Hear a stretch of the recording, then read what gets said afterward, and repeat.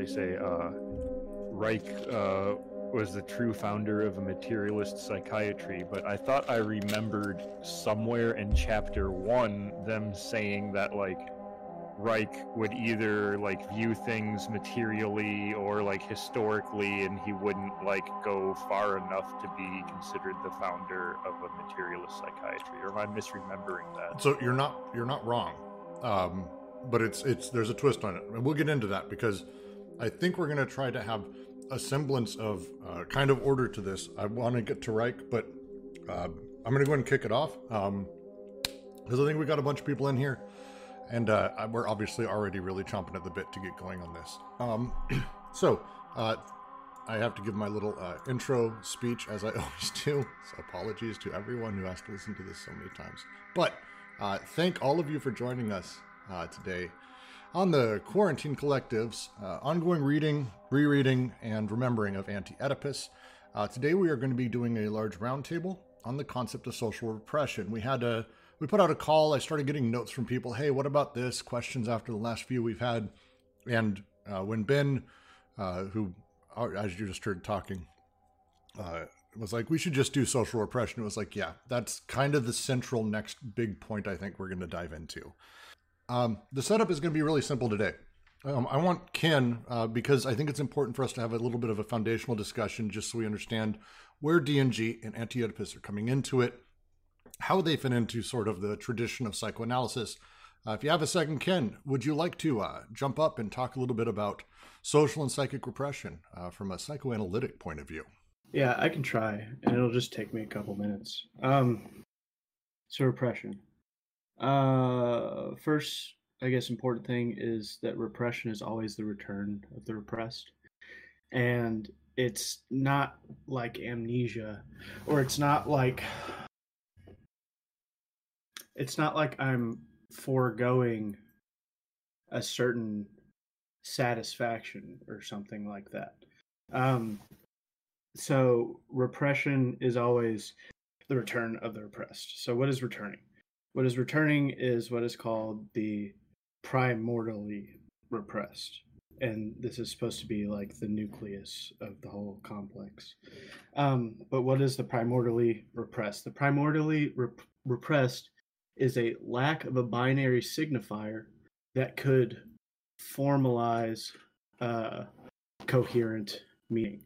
It's the lack of the binary signifier, a binary relationship between signifier and signified.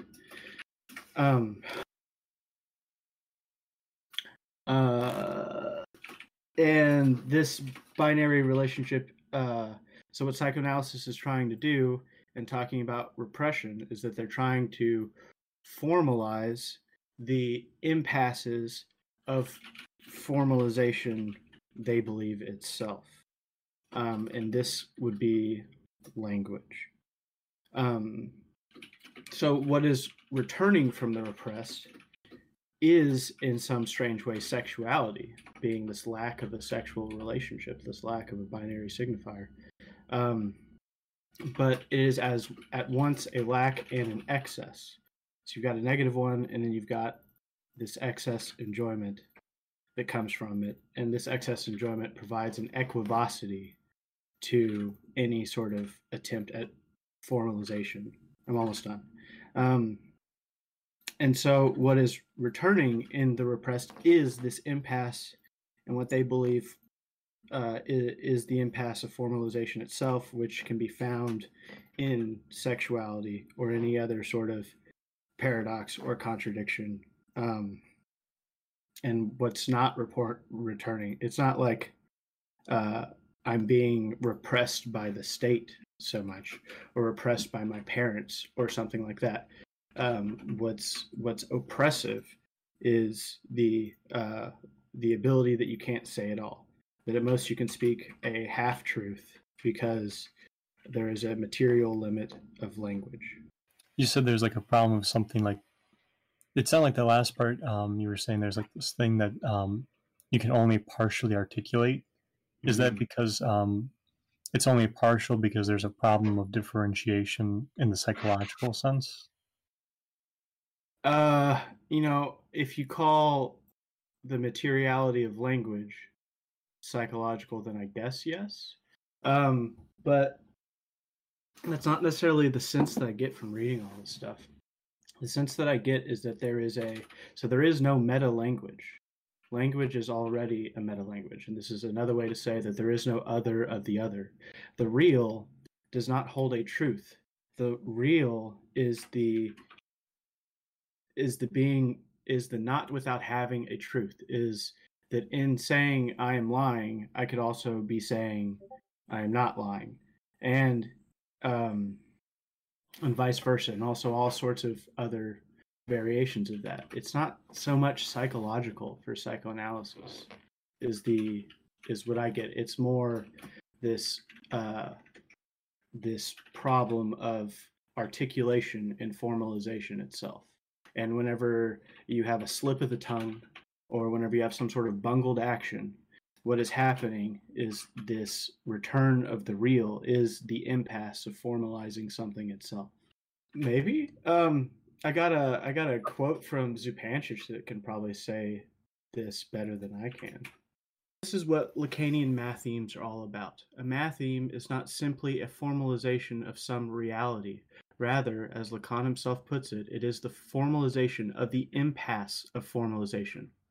What is thus crucially important to point out is that for Lacan, it is not simply formalization as such that is interesting.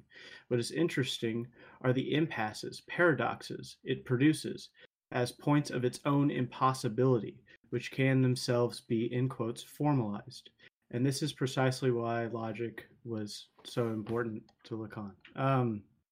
So whenever you say, fuck instead of luck or something like this, and then the idea is that this would be the return of the repressed. And I think the sort of meager interpretation of this psychoanalytic notion is that what you were repressing was your sexual wants, like your genital sexual wants.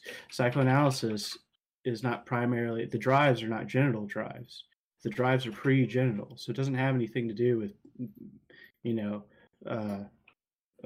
permutations of penis and vagina and stuff like that. It has to do with this problem of sexuality being this limit of formalization as such. And so whenever you say fuck instead of luck, it's not that you want to fuck. It's that in language itself is provided this opportunity for equivocity, for multiple signifieds to be attached to a signifier, that there is no binary relationship. So fuck can mean sex, fuck can mean like a pejorative term, fuck can mean all these other things. And that's what they're pointing at. Well, so I want to take a step back because that's great, Kent. I want to kind of talk through this because we have a lot of people here who haven't made their way all the way through AO and probably don't have a background through a few other things. The repression itself, and let me try to say it a different way, Ken. The way that Freud talks about repression and kind of, I don't want to say invented it, although I think Deleuze and Guattari would probably say something along those lines. The idea originally around repression is that we have these unbridled, awful desires that are primordial inside of us as animalistic creatures. We want to fuck our mom. We want all these things. We want all of this stuff.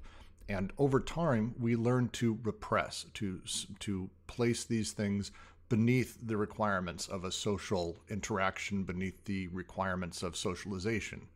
And that a healthy person who handles this and does this correctly is ultimately what we want in society. And those who are unhealthy, it is because they have either not repressed properly or allowed these desires to break out. And so the nature of a lot of Freud's work very much pushes this idea that repression is a necessity and a goal, and that we are to build up a lot of methods to allow people to be properly repressed effectively by identifying ourselves with, in the Oedipus complex case, identifying properly with the mother-father triangulation, and putting ourselves in a place that we are allowed to be part of the larger social context in a way that is healthy and good. I think that's the that's how I've always understood. Even with Lacanian, it's a slightly different tactic on it, but I don't think it's drastically different than that. Ken, am I off? Lacan sees himself as the rightful reader of Freud, so I don't think he would think it was drastically different. Yeah, that's and so I think where we get to Deleuze in a lot of this is they came upon. There's another writer that's important to bring in, and that's someone I mentioned a bit earlier is Wilhelm Reich. Wilhelm Reich did a ton of different studies and writing and all kinds of different things, but I want to float back to the line that they use inside of Anti-Oedipus and then discuss a little bit about Reich's work. One of the things that they talk about when they talk about repression in Anti-Oedipus is, as they go through the syntheses, the paralogisms, the ways we interact, the way our desires are created, they ultimately get to the point that I think is their fulcrum, which is the discussion around why people desire their own oppression. The quote specifically they pull from Wilhelm Reich is that the astonishing thing is not that some people steal and that others occasionally go out on strike, but rather that all of those who are starving do not simply steal as regular practice, and all those who are exploited are not continually out on strike. After centuries of exploitation, why do people still tolerate being humiliated and enslaved? To such a point, indeed, that they actually want humiliation and slavery, not only for others, but for themselves. This is them looking at repression in a very different way, where they begin to sort of play into the larger concepts that they pull into Anti-Oedipus about how these ideas, for example, Oedipus, which we'll get into, that repression actually creates its own repression. That the modern invention of repression and the way that we sort of handle that as its own signifier, idea, symbol, however you want to phrase it, is actually the cause of repression itself, which is one of the things I really love about when we start talking about this. So there's a couple steps to this. First, any comments? Anyone who want to bend what I said off in a different direction? Just real fast, I think a great example of this concept of repression being the cause of repression is seen in like sort of I don't know how to say this right, the like war that ends up being waged on mothers in response to like psychoanalytic things. So you get like the refrigerator mother or the schizophrenogenic mother and stuff like this.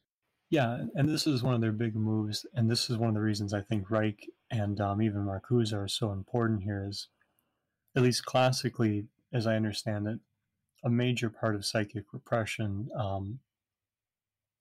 didn't exactly incorporate the social context the way that these other thinkers are going to. Right, so the mother was, I think the totality of the social context was something like the familial, but it's deeply personal, right? What was going on there was very individual. Whereas what these thinkers are doing is they're opening up the group, right? They're opening up something like a social repression or a psychic repression relative to a collective, which isn't even just people for Deleuze and Guattari, right? That's one of their big moves. But it's a collectivity. With that too, we even see like group fantasies and that, like you're always connected with other people and with other objects here. So that seems to be one of the major moves in that development of thought here. For sure. And I think the line that they use from Reich about why do people who are starving not simply steal as a matter of practice, and Reich goes on a little bit, and his entire commentary is about how there is no animal on earth who, if it was starving, would not simply take the food that was in front of it, and yet how somehow man will do that almost to the point where they literally will just die. And it's a really interesting part of the reality of being human. So why? Like that's their big question is why is this happening? Why have we gotten to this point? And for them, as we've talked about, they've built up a lot of text before we've gotten to this point about how our desires are not necessarily something that are from some random place that sort of pop around, that we don't simply have these fully idealized ideas of desire. The idea in their machinic unconscious that you have a primordial desire to fuck your mom isn't possible, because you simply don't. Not only does your desiring machines not really have a concept of what fucking is, but they also have no idea who your mom is. That's not really how they work. They work on partial objects. They work on little bits. So as the sort of process begins to develop, they start looking at how these grander social plays and social concepts actually in themselves create the thing that they are forbidding. And Oedipus is one of their big first pushes towards this. And I think it's probably the best way for us to be able to talk about the apparatus of how this works, because obviously it's the entire book, but it'll give us a chance, I think, to talk through how we get to the paranoiac and how we get to the schizophrenic, how we get to the neurotic, how we get to all of these different bends of how repression and anti-production produce different aspects of the human psyche.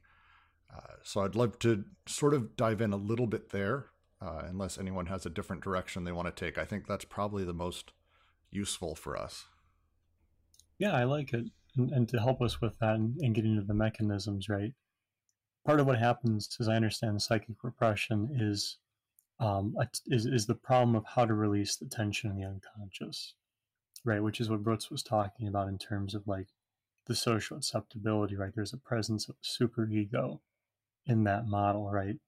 Where the tension in the unconscious should be released in a certain acceptable way, or otherwise the tension is kind of, in this model, is displaced in that manner, right? It has that kind of repression because it can't be released. Right. What we see developing out of this are like techniques of sublimation and transference, which we're going to see Deleuze and Guattari engage very differently here. Yes. So let's take a step back and talk about Oedipus as a formation and the reason that they attack it directly, specifically. So the Oedipal complex, the background of it is pretty simple. We're all fairly familiar. Freudian idea that at the primordial level, we actually want to kill our fathers and have sex with our mothers. She's the first woman we love and want, and so therefore we want to fuck her. Our dad is the rival for that. How do we handle that?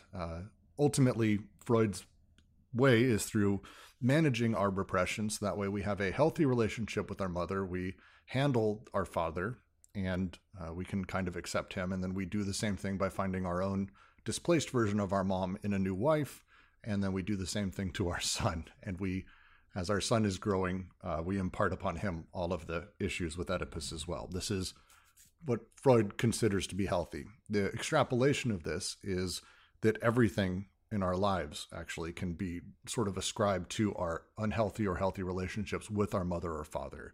You have an issue with the authority. Oh, well, that's because you never really truly accepted your father. You have problems with women, or you have this or that. Well, it's because you really never accepted the fact that you couldn't fuck your mom. This is what we need from you. You need to learn to repress properly. And with Deleuze and Guattari, they take a step back and they say, they take a step back and they go, well, wait a second. The nature of the Oedipus complex, if we are talking about the way that desire is formed and the way that this repression happens, in the moment that I get told that Oedipus exists, again, I've been growing my whole life, my desiring machines have been firing off. At some point, I get told that the world operates as it does. I have a father who acts as though he is the father in the Oedipal triangle and I'm the child. I have a mother who does the same. They're ultimately trying to Oedipalize me. And my prohibition when I'm told, well, you can't fuck your mom.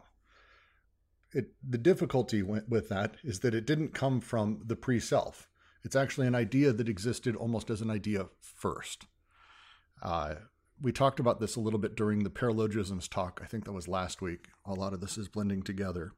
The nature of the paralogisms and how they fire off is they actually cause our desire because of the fact that these things fire off after the fact, and the idea is coming to us during the process of the three syntheses. The signs that it imparts and the relations it forces between signs actually cause us to displace our desire, which is a very unique sort of setup. And I'd love to talk through that if anyone has anything to say.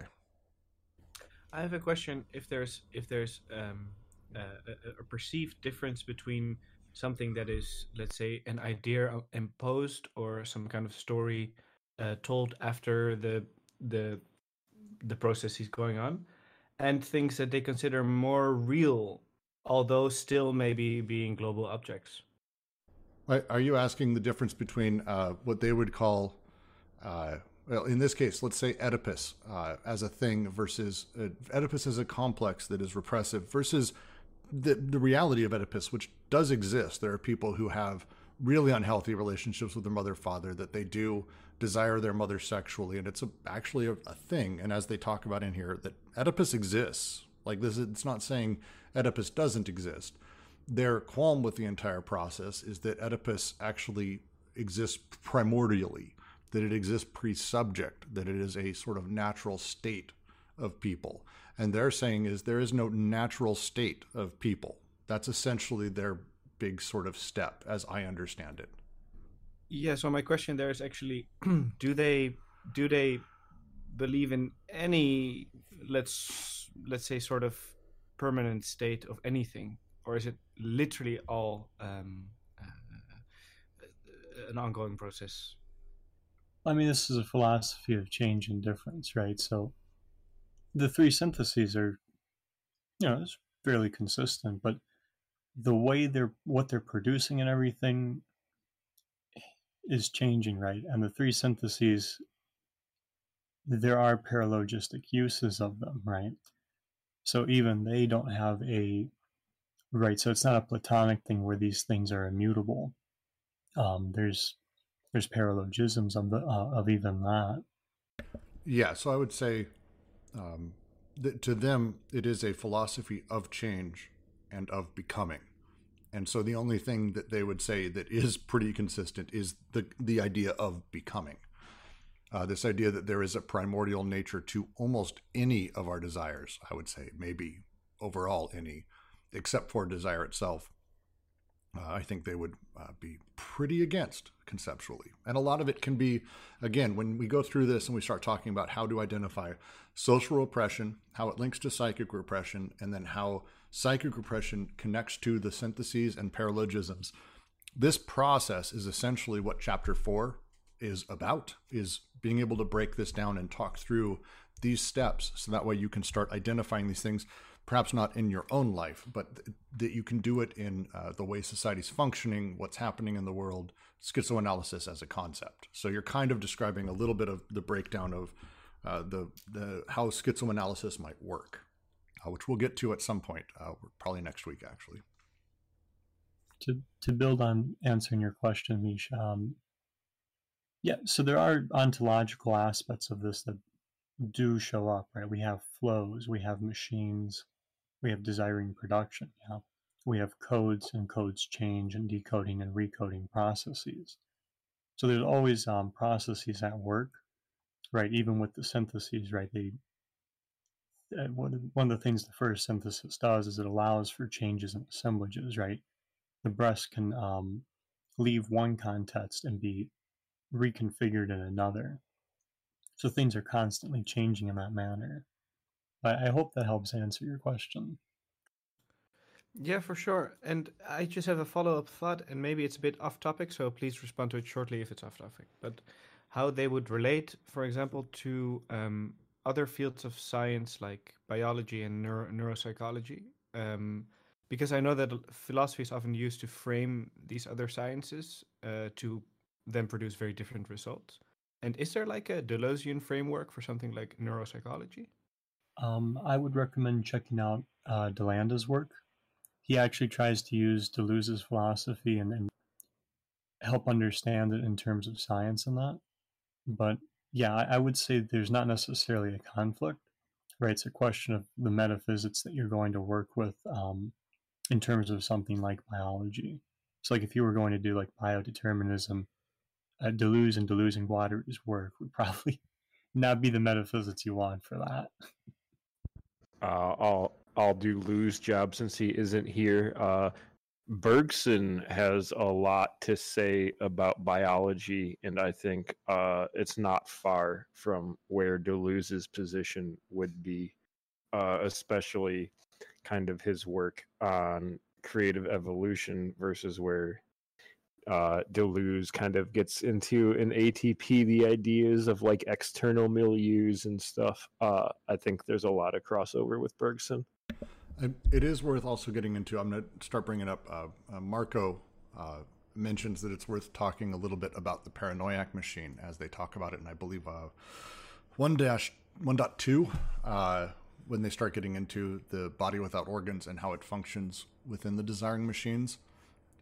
The way that they see the paranoiac functioning in this, again, is not necessarily, as they say, it is not a counter-cathexis, primary repression, but rather this repulsion of desiring machines by the body without organs. The nature of desiring machines and how they function when they're near, let's say, dealing with the body without organs. The body without organs repels desiring machines very much by its nature. Desiring machines want to connect to it because it has the things that have happened before. It's got the organization. It's got all these really, really sexy sort of desirable things for desiring machines. Obviously, they can't connect, and so it's constantly sort of putting them down, shoving them back, making them connect to new things. It's the nature of, again, the BWO is to break our fixations. As they talk about it, the animalistic side of our desiring machines is, if we could, we would connect to a thing that is there and never let go. Baby would never let go of the mother's breast and would drink itself to death. The impulse and control is not so much there. The body without organs exists as, helping that disconnection happen, making that happen, and giving us new things to constantly connect to. So the paranoiac and the paranoia here then has to do with the fear of things becoming unraveled. Breaking down, coming apart, the nature of the disconnections being terrifying. And the paranoiac, to quote Emma Downs, one of my favorite writers on Medium, the paranoid subject is the one that fears its own undoing and dismantlement.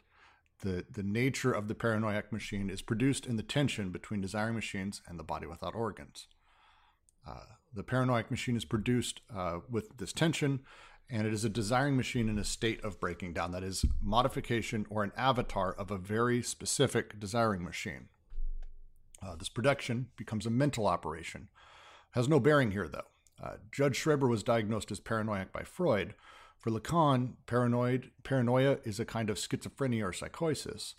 For Freud, viewed paranoia as a defense against homosexual desire. Lacan rejected this and made it closer to foreclosure.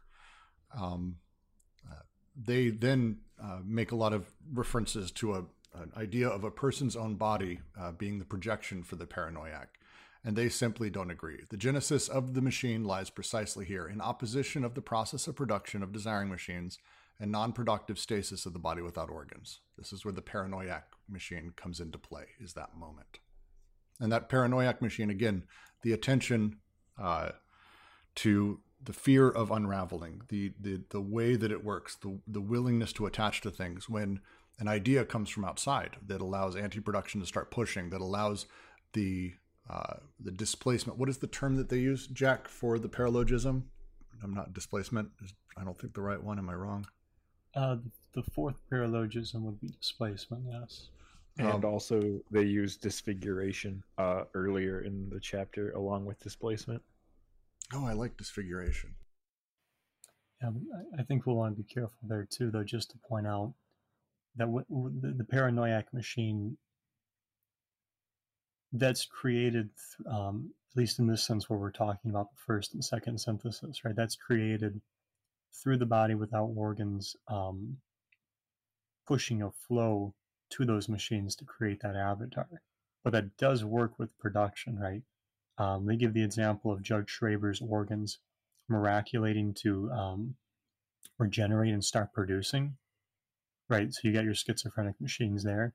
But this happens in relation to the paranoiac machine of God, who works in relation to this production to try and get them to stop working in that way, connections and disconnections for sure, but this play between the two, the way they work on one another, that's very important. I'm reading a thing real quick if someone wants to. Let me expand on that, because we've talked about the return of the repressed. So this is where I think you're going to start to see differences in repression as they're understanding it, right? Primarily so, like, they talk about the return of the repressed as a point to introduce the celibate machine. So we're already seeing how there's a lot of change happening here. One of the main things I think is worth keeping in mind about Anti-Oedipus is that it's not a destruction of psychoanalysis, it's a re-engagement with it and a changing of it in a lot of ways, right? Schizoanalysis comes out of psychoanalysis, and arguably not with an Oedipal relationship, which we'll get into later. But in this sense, the celibate machine as that which is going to produce subjectivity. Now, you can start to see one of the important points they're making here is that the return of the repressed isn't going to be something repressed trying to play out in you, right? This is going to be more so collective subjectivity, right? The celibate machine distributing these subjectivities and us kind of saying, oh, so that's what it was, right? But I want to stress this because here, this isn't the kind of repression that is necessarily mitigated by a superego, right? This is occurring through the body without organs and these syntheses producing, right, in the process of production. Later, a little bit in the chapter 2, there's a line where they kind of, I can't find it now, but they say like psychic repression is a means in the service of social repression, and that it bears on desiring production and basically makes desiring production desire social repression. But what's the mechanism, I guess, in psychic repression that causes desire to desire social repression? Is that a super broad question? A little bit, but I think we can tackle that. So you're absolutely right. They understand and this is really important because, like, psychoanalysis, in a sense, does discover Oedipus, right? They make the point during chapter 2, section 8, I think it is, that people came to Freud wanting more Oedipalization, right? This is actually a really big move for them because, like, even in the interpretation of dreams, Freud talks about discovering Oedipus, right, as something that's present. Now he's going to say it's primordial, and we can talk about that elsewhere. But the point is to recognize that people actually were experiencing this kind of social repression prior to Freud, and the understanding of universal history they lay out in chapter 3 really takes you into how they believe Oedipus and how they argue Oedipus is created, what the conditions are for the creation of Oedipus, how they can even be possible, right? So that's one element of it. I would say the simple answer to what you're talking about and your question is probably going to be the fifth paralogism, where they talk about, and I can pull up quotes, but where they talk about kind of like the way Oedipus is taken as a sort of given, and things are constructed around it, right? And so in this way, psychic repression can become a really good agent of social repression in that sense, right? Because this mechanism, these metaphysics, right? This is all built around Oedipus and can be mobilized in that sense. And again, this doesn't necessarily happen at an origin point of Freud, right? That's really critical here because by the time Freud comes on the scene, it's arguably already there, right? We get new mechanisms. And I think it's important to distinguish where the line in regimes is for them when they talk about social versus psychic repression, because they get into this quite a bit when they start talking specifically in chapters 3 and 4 about how Oedipus functions as psychic repression, not social. it's a very important sort of distinction. So for them, they see social repression as essentially being that which is repressed sort of by the socius, the larger social category, the regime of the molar, the larger social machines. Well, psychic repression, we may identify it with us. They definitely talk about it in the sense of familial. Those were directly around the people who sort of influence our life directly, create our body without organs, our responses, our all of that.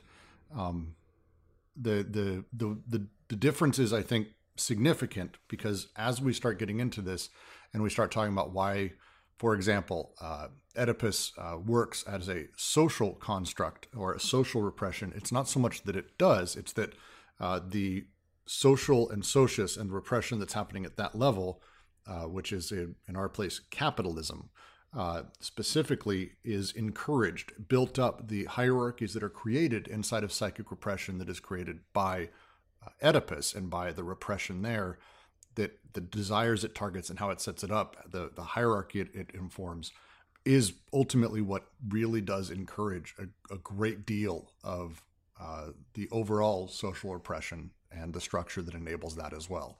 They're hand in hand. One is an extension of the other.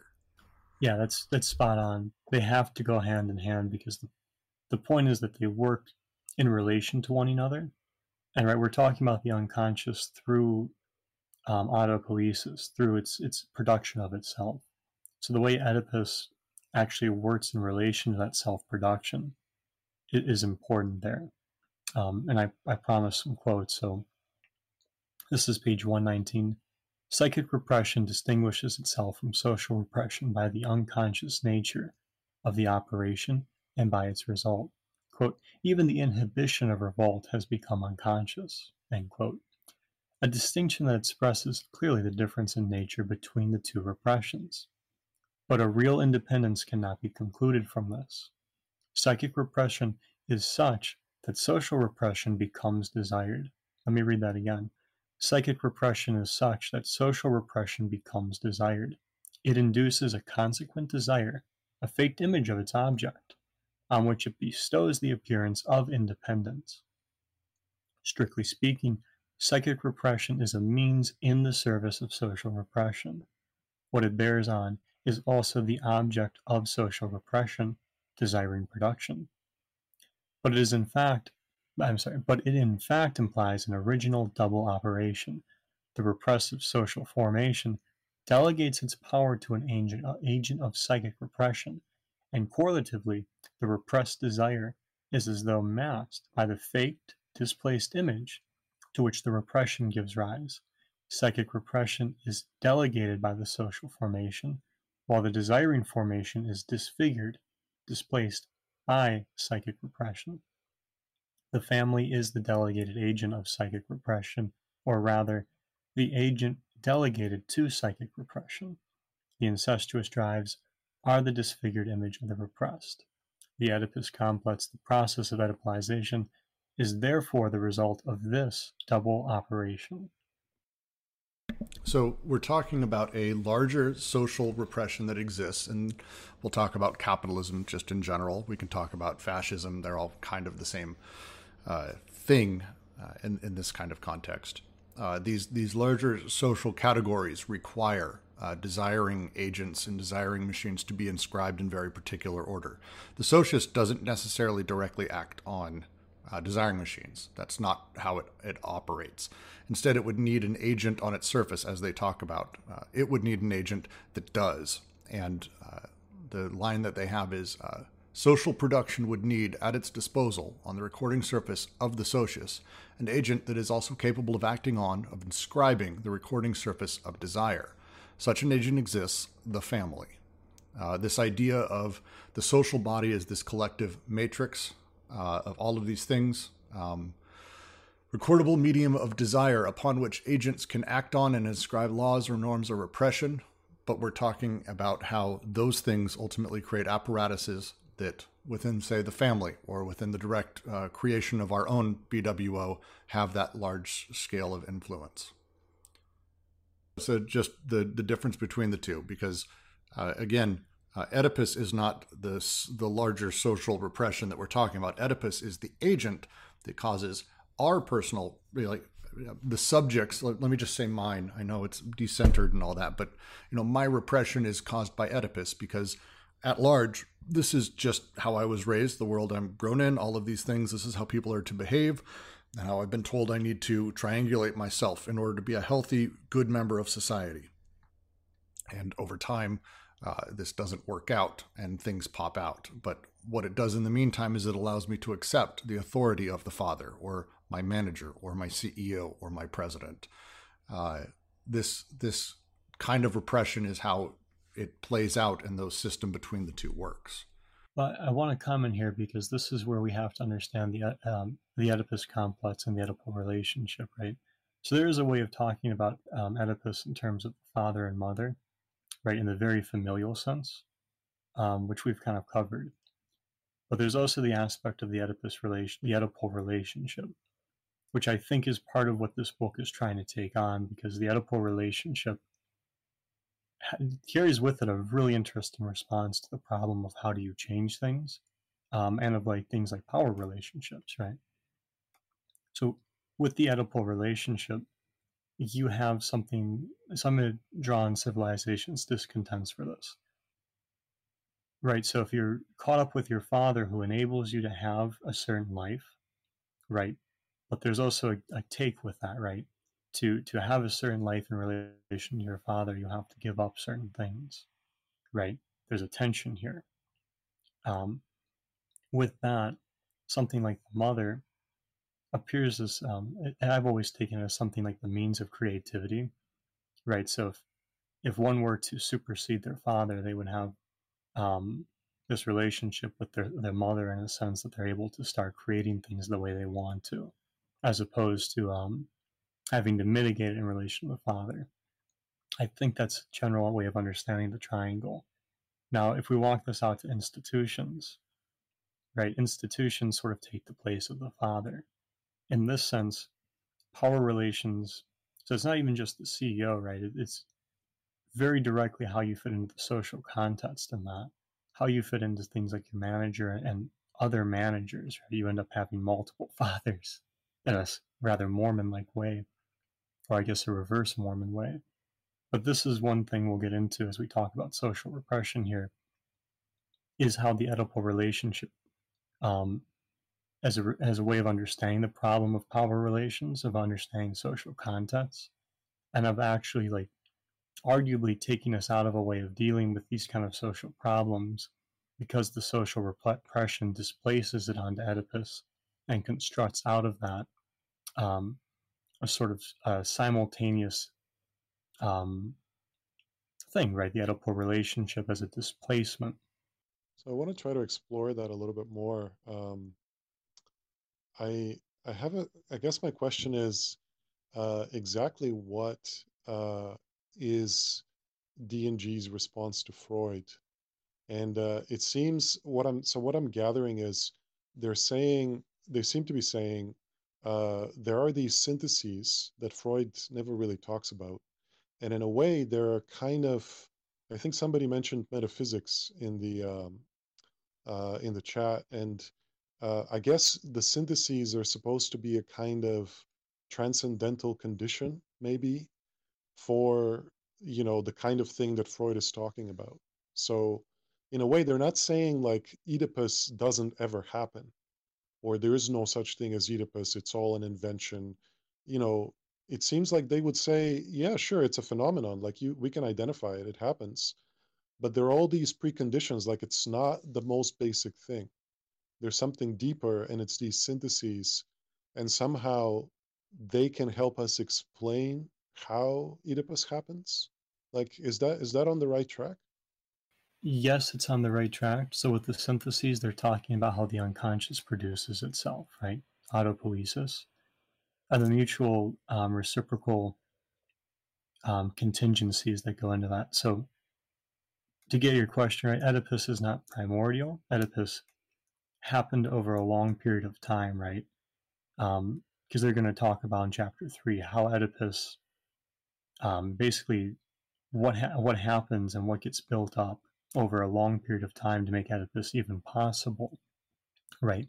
So that when Freud started practicing his clinic in that, people were already coming Oedipalized. They give the example of Igor Stravinsky talking about his relationship with his parents, and actually a great example of sublimation, where his music was a way of dealing with familial problems. So yes, Oedipus is contingent. Well, I'm going to give a very short version of this because I've done this before and I really like this explanation someone else said. The way to think of Oedipus is not that it's primordial, but that it was created contingently over time through a series of interactions on large social scales. If you go back 300 years, 200 years, the idea of what we consider to be the nuclear family being the norm is laughable on its face to the vast majority of people. That the idea that one couple, a man and a woman, would have 2 children or 3, and that would be it, would be the outlier beyond words. Over time, as the industrial situation and the setup changed, the idea of what a family meant to society shifted. And this is the nature of how the sociuses operate, is they operate a bit like similar ways to the BWO. They are the sens de la vie of the society we're in, how desire is produced, how subjects are produced, how things exist in relation to each other. And so how a family and parents and people relate to each other over time, especially right before Freud, the last 20 years, 30 years prior, because of industrialization and all this, the family became a thing. And it became a thing as Reich talks about it in Germany, for example, in the 20s. The shift was fascinating, but it was not all true. It was because Germany, for example, wanted this idealized family that's the farm family, the couple who raises their kids and they raise them to be strong, not the industrial workers. Those people are dirty, and not the super wealthy. They're too bougie. We have this very particular idea of what a family is supposed to be. And that very much informed Freud as he started looking at, well, look, our society is so healthy. This obviously didn't turn out to be the case, but he's like, oh, this is so great. Look at how good these people are getting. It must be because they have a healthy family relationship. And that's what we've learned, because we are so wonderful now and we are so not savages anymore. And we don't live under despotism. This is what free people will live like this. Oh, you have problems? You must not understand how to live within the family. And that change happened over time. But Freud very much took it as, oh no, this has been the problem, is people haven't been able to have healthy relationships with their parents. Now they're able to, and I can tell you how. And they do it from the point of starting with the signifier. That's what it's done, is they start with that thing, the Oedipus complex, and they work backwards. Deleuze and Guattari's response is that this is not only completely contingent on the family, but it places a lot of assumptions because of how our semiotics work inside of our minds, how desiring machines produce signs, how we find relations between objects and things. And so what you're doing is, by saying everything needs to be mommy, daddy, me, you're actually, by univocalizing this wonderful tapestry of all of the experiences we've had, and saying that every experience, and this is very Freudian, every experience is either mommy or daddy. Everything's related to this triangle, and anything that doesn't fit that is not good, and I need to figure out how it fits. And they will spend hours and hours and hours and hours telling you how it fits. And then at some point, your job is to go, yes, that makes sense. I am Oedipalized now. I am so healthy. That's the very short version of that. It's a fascinating sort of discourse, but it's, yeah, for sure. Sorry, Jack, I didn't mean to interrupt. Yeah, so that's really helpful. Can I dig a little bit deeper? Of course. I'm thinking about the story that Freud tells in Civilization and Discontents. And I'll just summarize it very briefly. And I'm really curious, how can we sort of bring the syntheses to play, in play in relation to what he says there, in a way to kind of show that depth that D&G are looking for. So just very briefly, what I remember from Freud is, he says there is this force of necessity. We can't all just have sex and eat and have fun all the time. There is necessity, and that gets imposed on us in various ways, and primarily through the parents and the family or teachers and so on. And basically, what happens is we end up internalizing that, right? And that's how the superego gets formed. And he gives the story of how, if my father tells me no to some desire, I feel anger and aggression towards him, but then I introject that and I kind of direct that aggression towards myself. And that becomes my superego, and that becomes the. Hi, can you guys hear me now? Yes, Yeah. yes. Okay, cool. Yeah, so basically, he uses this metaphor of it's like society sets up a garrison inside the psyche, like an outpost. But basically, it's our own aggression that I would want to hurt my father and fight him, but I obviously can't do that, so I kind of direct that inward towards myself, and that becomes the repressive superego. And I guess what my sense is DNG are saying, sure, that's a phenomenon, right? That's empirically it happens, but there's a whole like there are layers and layers of like workings, like machines, and the sort of the somebody called it the autopoiesis of the unconscious that Freud never talks about. And I'm really curious, like, how does that come into this picture? Because I kind of have this disconnect between, here's the story that Freud tells, here's what D&G talk about, and there's like this huge gap in between, and I'm not really sure how to fill that. So that's what I'm asking. I hope this isn't too like all over the place. Oh, that's actually great, and that's where I'm trying to when I'm talking about the Oedipal relationship, and that's where I'm trying to look at it in terms of that question, because I think that's a big part of the states, especially with social repression, right? So there's a level where we can talk about like the mommy, daddy, me thing, but that, at least as I understand Deleuze Water and Anti-Oedipus, that functions as a mechanism of social repression through the agent of the family, right? So much so that we can actually miss that the family has a social context. And they talk about this with like the father going to work. Is he still your father? Is he still a father? And that, like the roles and the scripting have very clear limits, but or you just switch it and say no, he becomes the son, right? But yeah, to get at your question, so this is where I think the fifth paralogism is actually very useful, because right, again, Freud's working through the Oedipus complex and laying out this Oedipal relationship, but it's not necessarily what has to be present, right? This could actually be a displacement enabled. So the fifth paralogism on page 129, it is indeed in this sense that the idea of the afterward seemed to us to be a final paralogism in psychoanalytic theory and practice.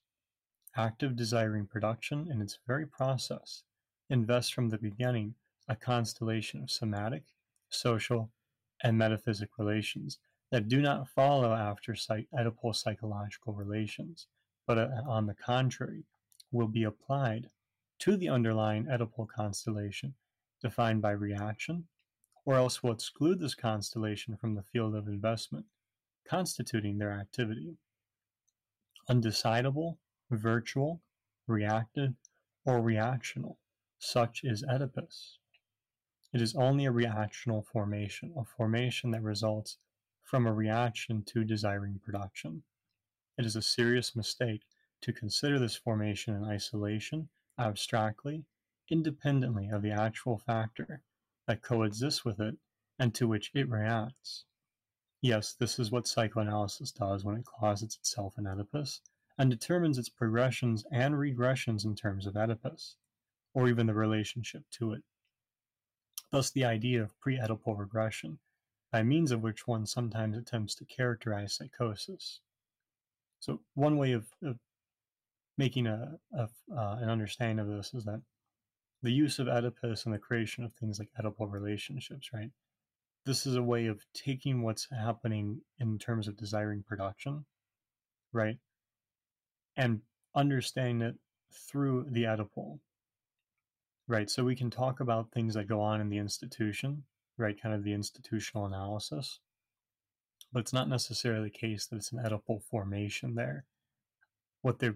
I think one of the interesting things they're saying here, though, is that's not to say the Oedipal formation is completely arbitrary at the same time, right? It's a reaction to what's going on, right? And they play on each other. It's one of the things I like about this. They affect one another. And the way I take, especially the fifth, because the fifth, the paralogism of the afterword is very much taken from Freud, and they talk about that pretty openly. The big deal there to me, I'm just going to read from Holland, is the importance of real social and historical factors in psychic life is finally granted on this line of argument, but only insofar as they are understood to come after familial factors, which form Oedipal subjectivity first during childhood. Quote, the child is father to the man, as the saying goes. Real social relations are thereby construed merely as so many sublimations of Oedipal relations, which are supposed to be primary as well as universal. Their critique here, and it is the joke where everything is, father, everything is mother. Those are the sublimations that Freud talked about when he talked about the afterword, I believe, actually. I do. I think that a lot of that came from Freud. Someone needs to remind me if I'm wrong. But it's this idea of the sublimation of any of these sort of repressions, any of these things that expand out. Everything becomes, mommy, daddy, me, as I was saying. That's that final step. And then suddenly the family, which is a social institution completely. It's not pre-subject. It's not anything. It's a social institution that exists only in that level. Ultimately is a capitalist institution, to be perfectly frank, because of its time over time, as they go through in chapter 3. The issue becomes that because of the afterword, it's where we place the onus of our subjectivity, in the same way that we have a difficult time talking about where I am at or my subjectivity. We're talking about where all of my oppression comes from. It comes in this because of the afterword. That's the paralogism. The idea is it comes after all of this. And the reality is, no, these things don't come from there. They actually spout pre-subject. Yeah, that helps a lot. Yeah. I guess, so this kind of, it sounds like there's like an original connection. This desiring production is, it's not just limited to the family, but it kind of spills out onto society, and it's got metaphysical aspects to it, and the family's there too, obviously, but then there are also all these partial objects. And I guess I'm wondering, is that just a way of saying there is this pre-individual field, and that's where desire lives, and that's where it sort of starts, and Freud is just ignoring that. He's just starting with the individual in a way. Yeah, kind of. I mean, we're kind of putting Simondon terms here. So, as I understand it, like, the point is to say, like, the person. So when we're talking about the machinic and the productive, right, and desiring production and that kind of vitalism, which they lay out more in chapter 3, what they're getting at is also how this stuff is produced, right? So one could start with the unconscious, with the ego, superego, and the id. How could I forget the id? Those three elements, and find the Oedipus complex in relation to that. But that doesn't really tell us how all this is produced, right? How did this stuff get here? With desiring production and this idea of the unconscious in the autopoietic sense, we're seeing how it's producing itself and how this stuff has this reciprocal relationship, right? So with desiring machines, the machinic is in relation to the vitalism, right? These two forces, or these two aspects, work with one another, right? The machinic production is enabled by the vitalist flows of the desiring production, or rather of desire, in the same way that those flows enable the machinic production.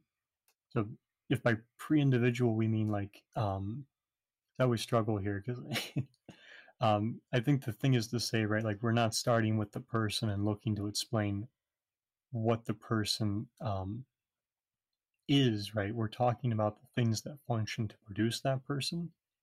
And in that sense, right, like something like the third synthesis with the subjectivities that are produced, I think that's shown when we understand in terms of the contrast with how we usually talk about the return of the repressed. I think that highlights the point really nicely. Oh, for sure. Well, and again, their critique of Freud is not necessarily turning everything upside down. They basically are looking at Freud and going, oh shit, libido, yes, because that's like Freud came up with this idea, or a lot of people did, but Freud's like famous for it there, that we have this desire inside of us, that there's this impetus, this force, and it's a really amazing way to think about things. But then the problem is he basically gave libido a mind, like a subject, like it knows what things are, and it understands how the world works in really complex ways, which is weird that it does that before a baby even has an understanding of the world. It knows who mommy is, it knows daddy, it knows about sex, it knows about, distrust. Like, these are things that just is weird. Why would you do that? And so they're like, wait, what if we were to take desire and just take it as pure?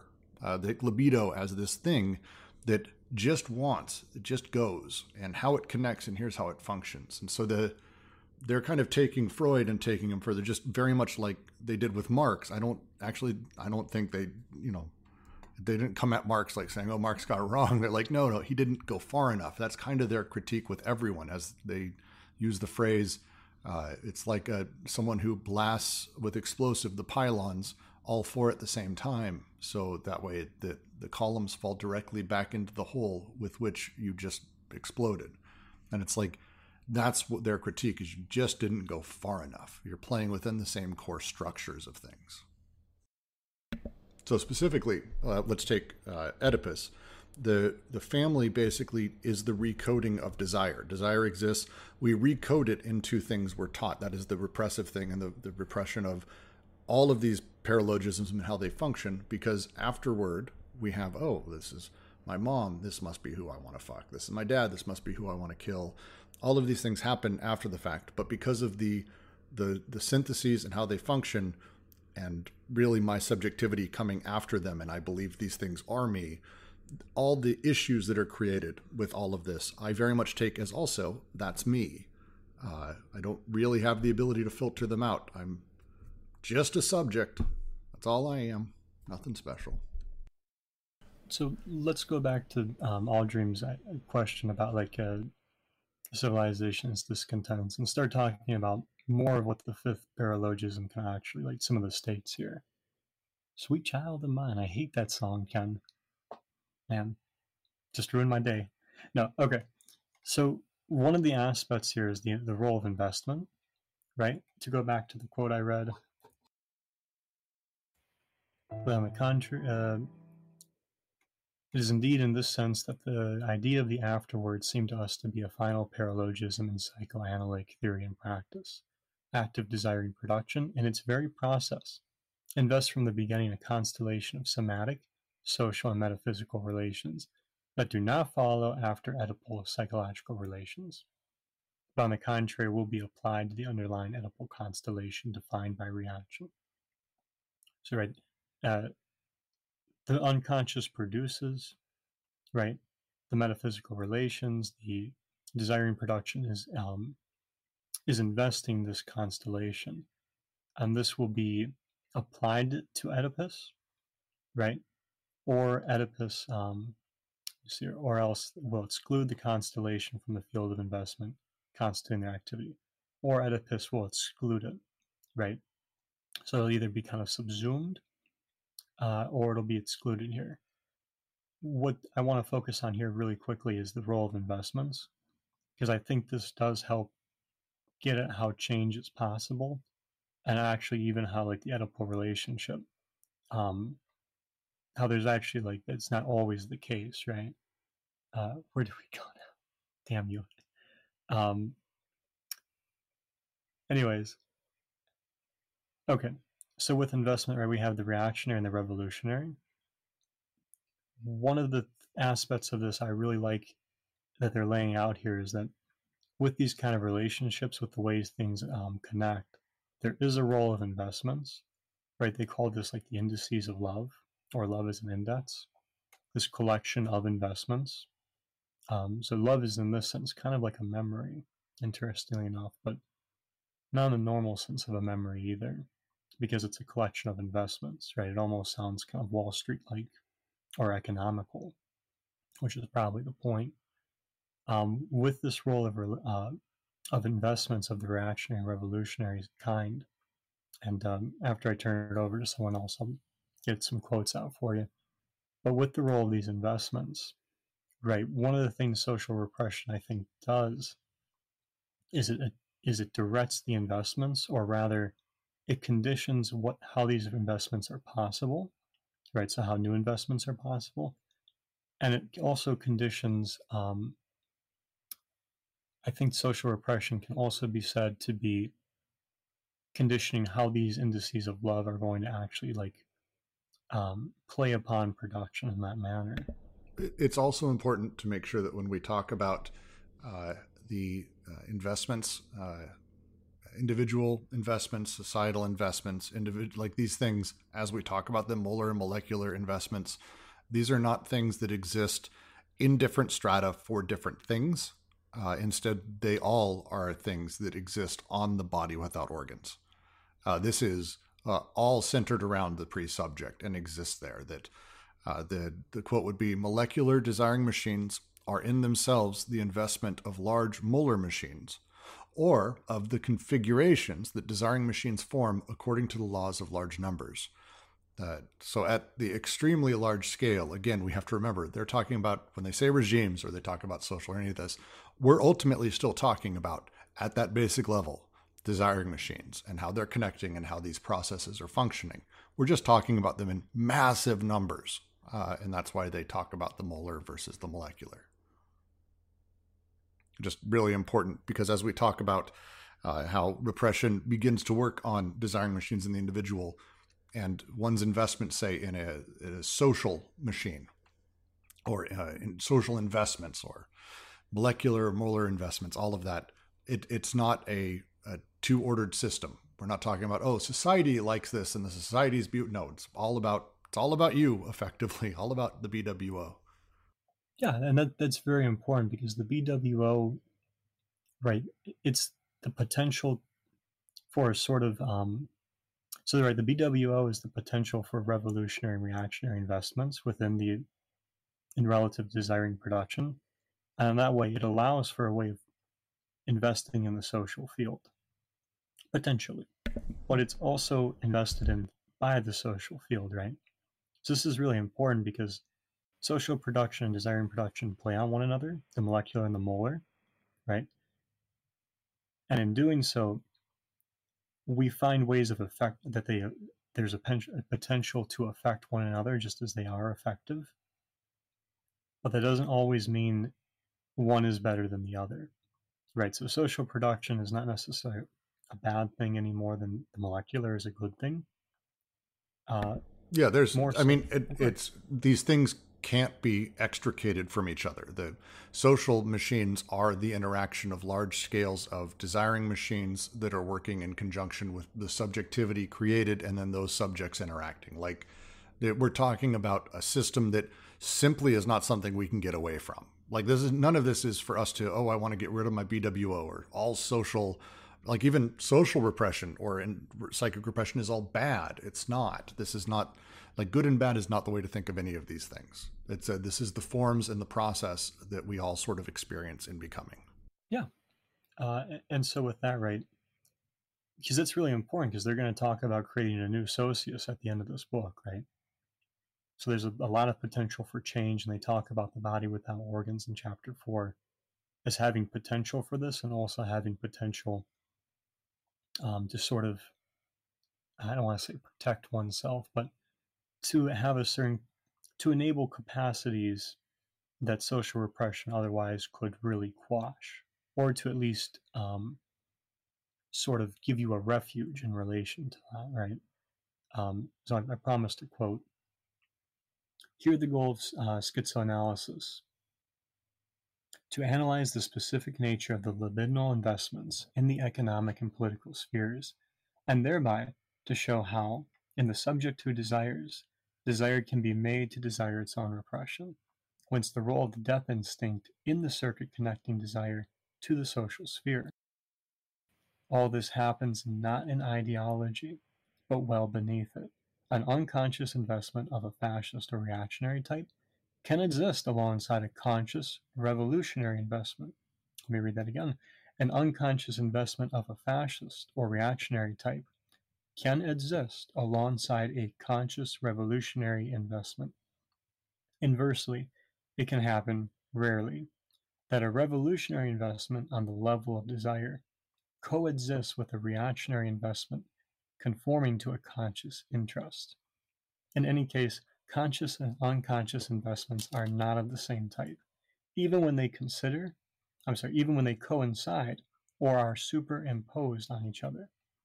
We define the reactionary unconscious investment as the investment that conforms to the interest of the dominant class, but operates on its own account, according to the terms of desire, through the segregative use of the conjunctive synthesis from which Oedipus is derived, namely, I am of the superior race.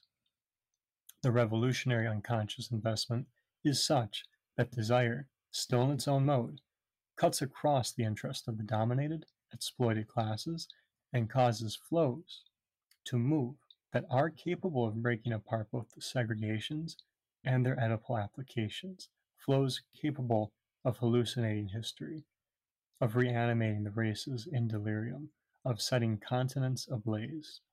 No, I am not of your kind. I am the outsider and the deterritorialized. Quote, I am of a race inferior for all eternity. I am a beast, a Negro, end quote. Page 45 for those of you wondering. So as we step into and start talking about these molar investments and the molecular investments, I want to also quote from Holland here, because it's important to understand how these interplay and how these interact, because it's really how repression comes to be formed by these large social machines. They call the socialists basically say works on aggregates, statistical regularities, herd instinct. That all of this exerts strong selective pressure on molecularity to limit its multiplicity and shape it to prevailing forms of sovereignty. Molecular desire is what is given. The nature of the social systems, especially the ones we're in, the hierarchies, the setups, and all of them are able to take our desires, thanks to the process that Oedipus actually utilizes, but it's not just Oedipus, there's a lot of them, by signifying and telling us what we do and do want as whole objects, and how things are intended to be related. That I have, again, the relationship with my mother and father as a child, when that's familial and very contingent, but instead now that's how everything is related. I'm related to everyone based on my status as an American. Here is how I'm supposed to handle all of this. My desiring machines, as I go through life and I grow, will relate things as they so choose. Really, the schizo process of all of this is that we can relate all sorts of partial objects and find wondrous and interesting connections between things on a global level. But that these social processes, this herd instinct, as they called it, or I think they used gregarity at one point, begins to shape molecular desire through the use of repression and anti-production inside of the syntheses and the paralogisms. So suddenly these large-scale things, for example, ideology, Sylvia, as you bring up, would be one of these molar investments. The way that they speak about molar investments would be very similar to Zizek's conception around how he talks about ideology.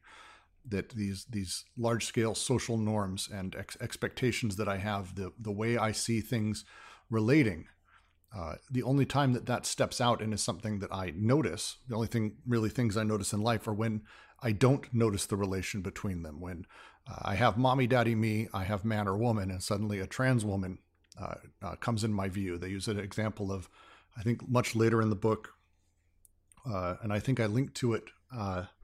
One of the better sort of takedowns that they had, I'm trying to remember, was it Lacan, who had a patient who his father really did not like the trans women that he saw driving around. It turned out he realized it's because his father actually desired them. But this sort of way that we're able to see things based on, we don't understand the relation because it's not our our molar investment. It is not how we see the relationality. It's not how our repression has worked, is one of the causes for what we would call ideology in the Zizekian sense, which is a cool word to say. If you ever want to say something, Zizekian feels cool to say. I can't speak to Zizek there. I just don't know his work well enough. But the big thing for me is that ideology is secondary for them. And it's arguably, as I understand, ideology is preconscious. So what's happening in the unconscious productively is not determined by ideology. In fact, ideology at the preconscious level isn't really an unconscious thing to begin with, right? So that's how, like, I've criticized elsewhere Richard Wolff in this manner, where like the preconscious or something like an ideology doesn't really help us with what's happening unconsciously. So my understanding of Zizek is when he talks about ideology, it's in the realm and the use that Marx did as well. It is social concepts that push false ideas onto people. Yeah, and so, okay. So I can actually comment on that. They say, and this is in relation to Reich, right? They want to point out that ideology, the masses being tricked, is not what caused them to desire fascism, right? So there's a very clear criticism of using ideology to explain that right there. And I apparently Reich seems to agree with them on that one. I do too. I think where I tend to equate them, and it may just be me, and I may be completely insane, is ideology comes across, and I begin to get indoctrinated into it at an early age. These take place in terms of large-scale molar investments that happen within the social machines, especially in the triangulation of mommy, daddy, me, or in my familial situation that I'm around. The repression that is part of that ideology, the rules, the styles, the reality that I'm supposed to accept is taught to me as signifiers, which over time begins to basically fuck with my natural desiring machine process, change my syntheses, and create a series of paralogisms that reinforce the ideology itself. So it's not so much that I'm being tricked at all. I wouldn't use the term tricked. It's because of the nature of ideology, because of the nature of these large social machines telling me how things work and what things are. The paranoiac machine inside of me that is part of the process, the desiring machine's wanting to attach to these things that it knows, seeing the BWO, seeing how things are, having things laid out for me on the BWO very cleanly. The desiring machines are happy to try to attach to those. The paranoiac machines, as they talk about, are constantly, basically it's all they want, and are repelled constantly by the BWO. And this is what causes that sort of paranoiac demand for knowledge and certainty.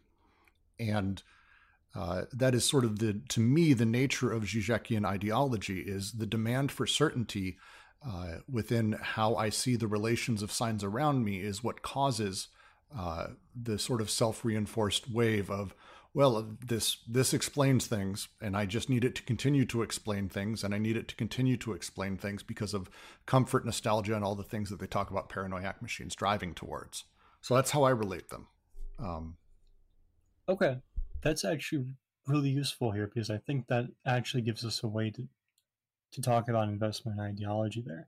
Because it sounds like we could argue then that Zizek, for him, ideology, he is dealing with at a pre-conscious level.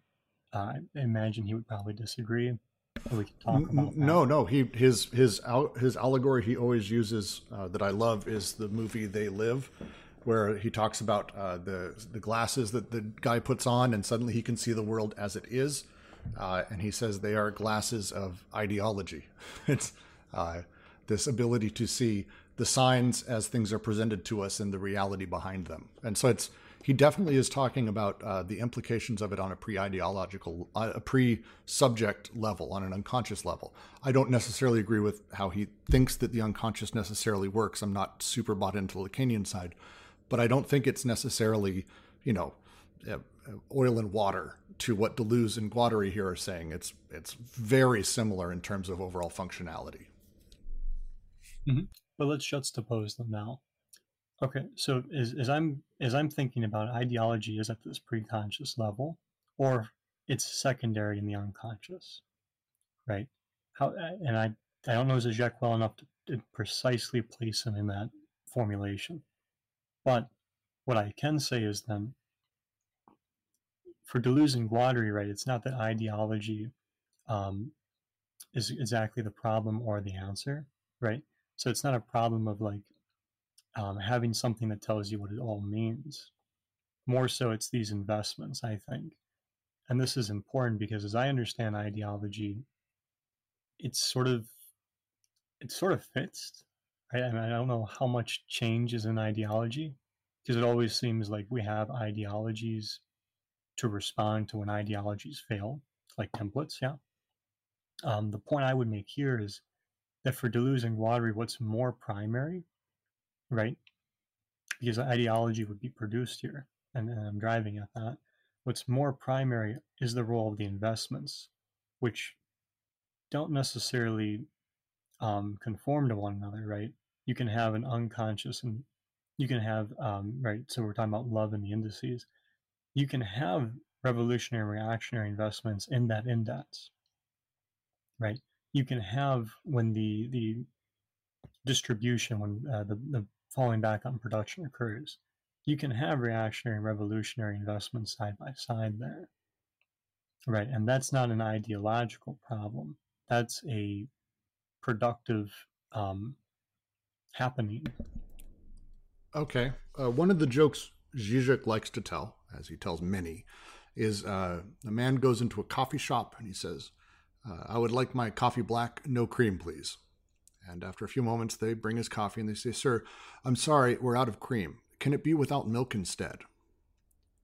This is his sort of wordplay and joke about how the assumption around how we see the world and what a thing necessarily is, coffee without cream, for example, ultimately is just black coffee. Also, it's coffee without milk. Technically, it's coffee without urine or semen or oil. It's coffee without a million things. How we view the world is through that sort of setup of language. Again, he's Lacanian in tradition. I want to say also Althusser, which I never can pronounce correctly. I feel like, the cat from Looney Tunes, Althusser, whenever I say it. But this idea of language being the structure, all of that stuff. But I think that generally speaking, when we talk about how repression functions and social machines function for Deleuze, we're not in a drastically different ballpark in terms of pure functionality. When we have something like, for example, Oedipus. Oedipus is a signifier without anything that's been produced by desiring machines. It's not, it can exist, but it's not a large-scale social reality. But when we tell people it is, just like coffee without cream is how you need to order it, not coffee without milk. This creates what I wanted in that moment, and I have my moment of displacement in the syntheses through the paralogism of displacement, through the paralogism of the afterword, the entire process. My ideology informs that the way that I see the relation of coffee to cream, because of those separate signs that have existed on my BWO and the machinic semiotics that they've laid out throughout this book and their others, the meaning of that to me is very particular as a subject.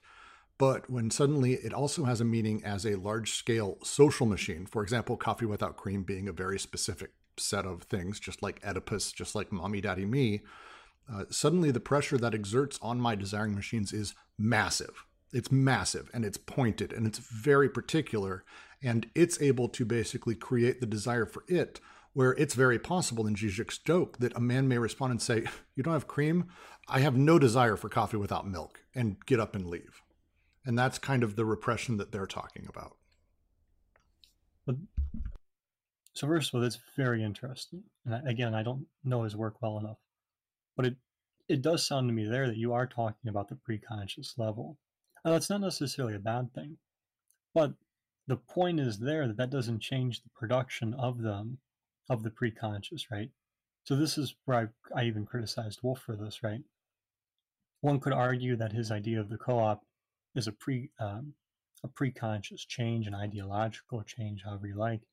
And in that, he's not actually changing how these things are produced per se, or he's not aware of how he's changing the production, right? And this is really where it gets interesting, right?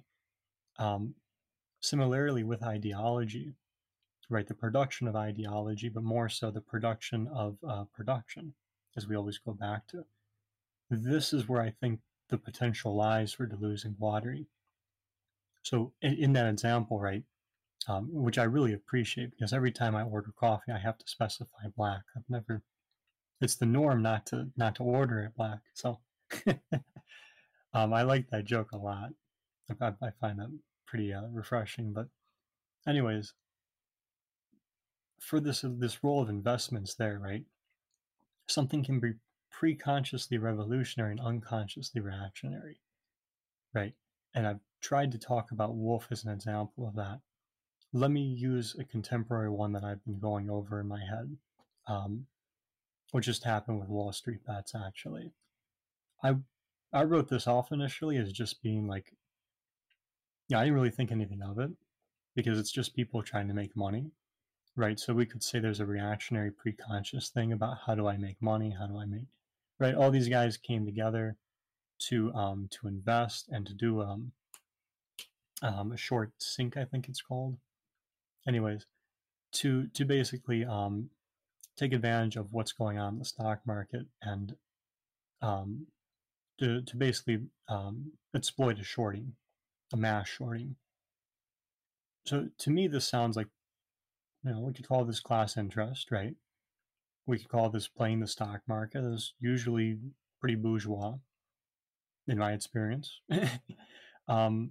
What's interesting me is this to me does seem pre-consciously sort of reactionary, right? They're not really trying to change the stock market. They're trying to change. They're just working with what's there, right? There's not really an interest in a lot of change. What's been interesting about it is I've begun to think there is an unconscious revolutionary investment that they've made, because the way this is being taken, right? The way this has affected the institutions, primarily the hedge funds, but also investors, the way subjectivities have actually kind of changed, where all of a sudden you've got people involved in hedge funds talking like they're proletariat, talking like they're impoverished people, right? How are we going to afford this? You guys are supposed to be like, how did you make a short without having the money to back it up, right? Like, this is an incredible kind of reversal that's occurred, and that I think is showing us a certain change in the unconscious, right? A certain revolutionary investment has been made. And this is where I think you can see a limit of ideology, because I don't think ideology is really what accomplished this any more than anything else pre-conscious here. I think what's actually changed is something at the unconscious level of production, which is very fascinating to me. Interesting. So for me, the take on Wall Street Bets is, for me, the overall investments we've been forced to basically take in and place in terms of our identity within the social machines that we take part in are siding with one or the other. That's basically where we've been placed. It's been deeply biunivocalized because of the hierarchies we live under. On one side, you're saying that, Jesus, this is unprofessional, these day traders ruining things. On the other side, it's people fighting hedge funds. And the reality is far more complicated and a bit more nightmarish than that, to say the least. Just jump in real quick. I'm not going to interrupt you very long. That's exactly what interests me, though. That all of a sudden, the people who are doing this investment, right? We usually talk about investing as this bourgeois privileged thing, yeah. It's fascinating to me that the people on Wall Street Bets can even be considered as having turned the tables, as having done all this, when they're doing the same thing the hedge funds do in a certain sense, right? It's there's the difference the difference that's been created is really fascinating to me right there. Well, or you could say that what happened is that the guy who's basically the activist investor behind GameStop, who was going to lose his shirt very soon when all those shorts came in, found a way to basically convince people to put up their earned money in a way that no hedge fund would, because whoever did it is going to lose fortunes. And people did. A lot of normal human beings lost shit tons of money buying in GameStop stock at $100 a share, $200, $300 a share, thinking it was going to be this huge thing. The numbers, if you watched Wall Street Bets, the screenshots were extraordinary. And the numbers that showed that people were doing this, not just there, but people across the country. And it was because they were like, cool, this is the story. It's us fighting back. I can take part in this. This is also a system for me. And the reality is it absolutely isn't. And what happened from the beginning is they got played. They got played hard. They got played really, really, really hard. And so to me, the way that functions is the stories that necessarily need to be told, again, from a social machine perspective, say Reddit or social media in general, which is, the social machine par excellence, terrifying, all of them. The way that they fueled that and the way they went, they were inscribing ultimately. All of these people were inscribing their stories and the relations between themselves, their class structure, where they were at, their relationship to money, their relationship in opposition of capital. They were assigning the relations between all of these partial signs on the BWO. That's the nature of how they saw themselves and where they placed themselves as a subject moving around on their BWO. They triangulated fucking super hard right there. And it's not so much that this happened post-subject. This is all happens pre-subject. This is part of the machinic unconscious. But the way that it plays out is through these larger social structures and larger social narratives in this case, and what I would call ideology of the situation, where anyone who was on Wall Street Bets, if someone posted something that was, for example, a post about how this is proof of Wall Street in over their head for $1 trillion in illegal, shareholding and counterfeit shares. There's some crazy shit that's been the top thing on that subreddit for the last few days. Anything that's in line with their ideology, how they see and understand their references to signs, how their social machine operates, that went straight to the top. Anything that was in opposition, right to the bottom. Vice versa. On the other side, people had assumptions around how the wealthy would react to this. And it was fun to watch a few billionaires be, very scared about where they were at. But the reality is this is actually how all of those people talk. Anyone who's a manager of a hedge fund for billions of dollars actually does have the stress of worrying whether or not they're going to lose everything all the time. It's a weird thing that it's not like they sit there and go, excellent, life is great. They're all stressed and weirdly in a nightmarish semi-proletarian place. It's very weird to watch. But these stories are part of that large scale social machine that causes the social repression that reinforces itself, as you're talking about, where they go, instead of going sideways and finding new connections that are outside of the system and building an apparatus in a different direction, they were more than happy to jump in and go, I get to be part of it too. And no, you don't. Mm-hmm.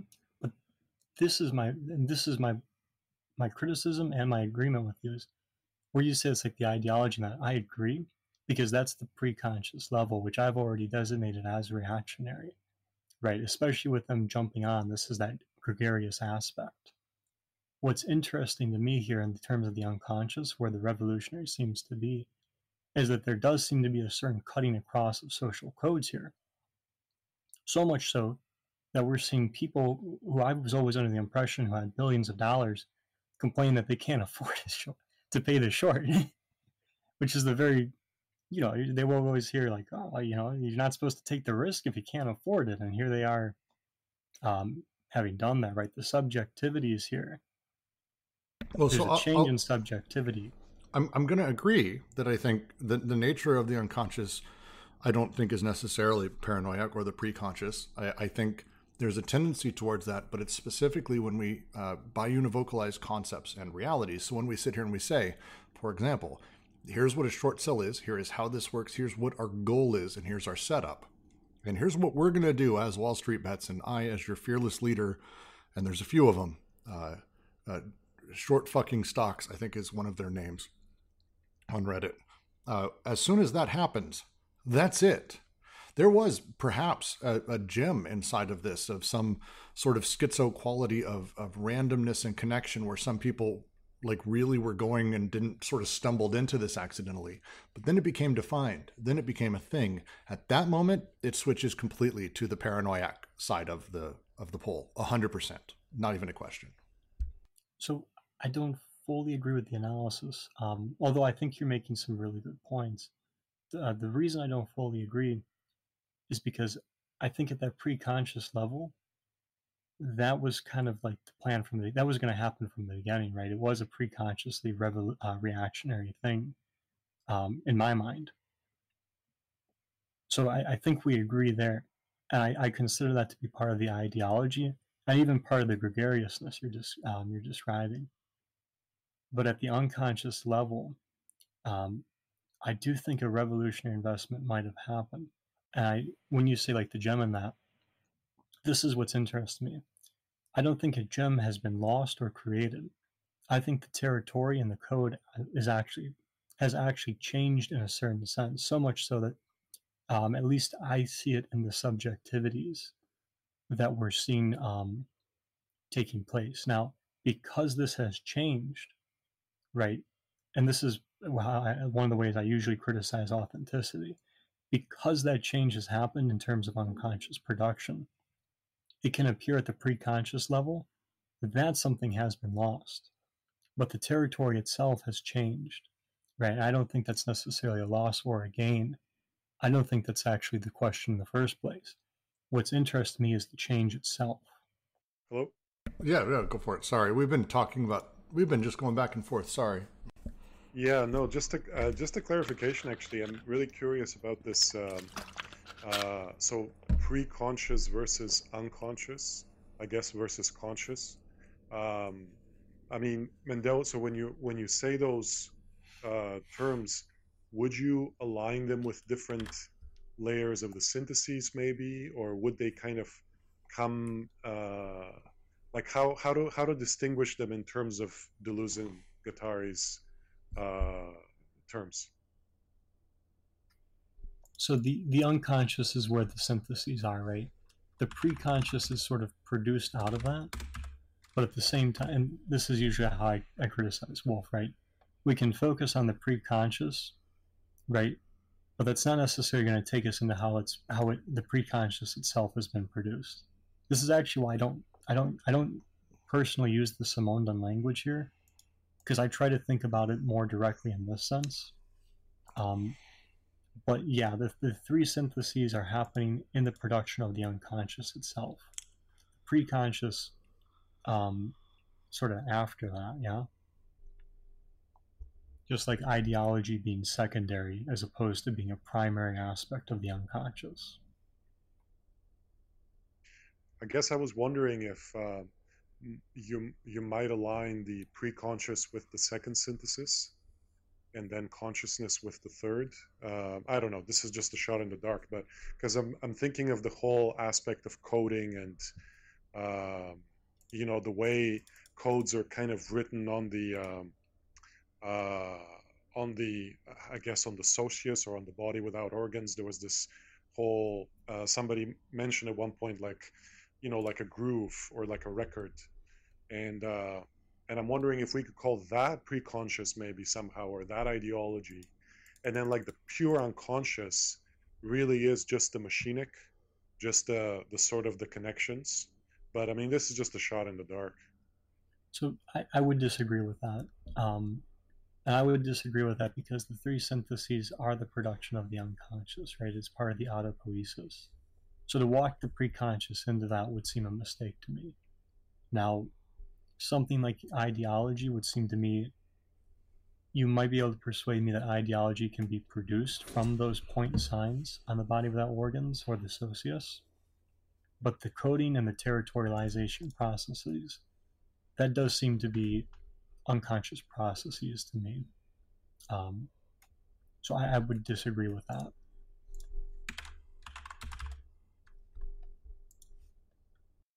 So I'll jump in real quick, Jack, because I don't know if I necessarily follow the difference between how I've understood the difference when they say the word pre-conscious is they simply mean pre-subject.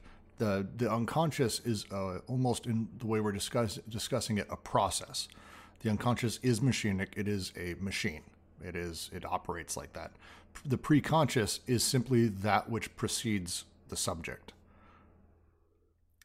It's not necessarily a specific process or thing or any of that. It's simply discussing about its place in time rather than specifically its nature. Whereas the unconscious is discussing less its place in time and more the process and its form. Okay. So I take it to be the unconscious as that production, whereas the pre-conscious at that point, the productivity seems to have taken place, yeah? Something like, it's like the retrospective aspect of the so that's what it was, right? There does seem to be, right at that point, there seems to be a pre-conscious interest in the unconscious when in that retrospective sense. So as I distinguish them, something like the ideology that I believe is in the pre-conscious, especially at that secondary level, would be produced by the unconscious, right? And it's sort of at that conscious level, right? It's kind of accessible consciously in that sense, and it's going to play into how consciousness, right? Because it's pre-conscious, it's going to play into what consciousness will do, but in and of itself is not part of the unconscious in that sense, because the unconscious, like you're saying, is the machinic production. Is anyone here at this point, as we've talked about Oedipus, as we've talked about how social repression operates, what repression is, all of that, do you have questions around these things? We are open. This is the time to ask. I'm perfectly fine. No question is dumb. Everything's great. Let's ask, because this is a part of the discussion. So Oedipus is not what's doing the repressing, right? It's the form of the repression. It's the apparatus. Yes, it's a social machine. It's a signifier that is not literally doing the repression. That's happening inside of your unconscious through the use of anti-production and the issues with the syntheses and the paralogisms. But it is a social investment, a unconscious investment that is causing those things to happen. So the answer is yes. Okay, yeah. Also, Paul's question, I'll just read it for him. I have a question about the molar molecular. At first, they talk about the molecular interactions to only form between, I don't know what you mean by POS, Paul. Objects. Partial objects strictly. Then later in the text, they adapt a new definition of molecular when they move the border between molar and molecular into the molar. Then the molecular becomes something between partial objects and large groups, but not necessarily the individual. They use this new form of distinction to differentiate between unconscious and pre-conscious. Did I get that right? So yes, the partial objects are at the molecular level, I believe, and the social machines at the molar. They adapt a new definition of molar and they move the border between molar and molecular. So, okay. So what Paul's talking about is kind of my understanding of pre-conscious and unconscious. So I think that's what you're kind of getting at, Paul. We were kind of dancing around this a little bit. My understanding is when we're talking about desiring machines, they operate in the unconscious. Pre-conscious is basically our implication of what those machines want or how those machines are operating in the social sphere. So, for example, class. Class is a pre-conscious investment. It's not the same thing as an unconscious investment or any of those things. Pre-conscious investment is class. How I deal with people in an alliance or a not familial nature. That sort of thing is pre-conscious. That is also how I read it. Jack? The trouble I have is I think of the molar and molecular as part of the unconscious. And that seems to be how you're, at least if I understand you correctly, Paul, how you're making the differentiation of the unconscious and the pre-conscious. is through the molar and the molecular. I want to read. I'll read a little bit from Holland here. The primacy of desire has important consequences for revolutionary strategy, as suggested by the second thesis of schizoanalysis, which distinguishes the unconscious libidinal investment of group or desire from the pre-conscious investment of class or interest. The nature, it's very complex, Paul. Oh my God, this is where we're going to start getting into the really fun stuff of the first and second task of schizoanalysis, because that's where a lot of this is actually really, really discussed. So I'm going to try to do my best. Generally speaking, subject groups pursue unconscious revolutionary breaks. Well, subjugated groups only manage pre-conscious ones, is the sort of setup as Holland sees sort of the thing, how he describes it. Desire and interest always coexist, but do not necessarily coincide. Not only do objective and subjective interest often diverge, but more significantly for schizoanalysis, unconscious desire and preconscious interest may not coincide. Preconscious investments may be revolutionary in content or objective, yet molar and repressive in form. Quote, a group may be revolutionary from the standpoint of class interest and its preconscious investments, but not be so, and even remain fascist and police-like from the standpoint of its libidinal investments. The difference that they're trying to track here is that, and maybe I misstated how I looked at preconscious earlier, but the way we're talking about preconscious investments is they're talking ultimately about fairly whole objects or concepts, a preconscious investment in the Oedipal, a preconscious investment in the bourgeoisie, or in the state, or in the motherland, or in Jesus, or in Islam, Inshallah, whatever you want to say. These are preconscious investments. They tend to be related to fully whole objects, whereas actually from their libidinal investments, we may find that there are unconscious investments. The actual sort of desiring machines molecular standpoint, it's not what they say that they are. It's the difference, and I will get into this, of what schizoanalysis is trying to do is to break down these preconscious investments, these things that we believe in, the things that we are attached to, places that we believe we are a part of, our relations on the body without organs that we're seeing as sign relations and how we define ourselves. We break down those preconscious investments and really understand where our unconscious desiring machines are trying to connect and what we have possible. But are you suggesting that the molar and the social production are the preconscious? No. Okay. Because if I understand Paul, that's the suggestion there, and I might have to go back and look for some quotes, but I don't think the molar or the social production is the preconscious. No, the way that they talk about a lot of these things, and the phrasing that they use, for example, is they use preconscious when they are talking about molar. I mean, I'm just going to be very straight about their literal terminology. Preconscious, anytime they're talking about something that is molar, anything that is whole object, whole body, conceptual, large scale, social. Preconscious is the term. Unconscious, they seem to be using in terms of relation to the individual or the individual subject.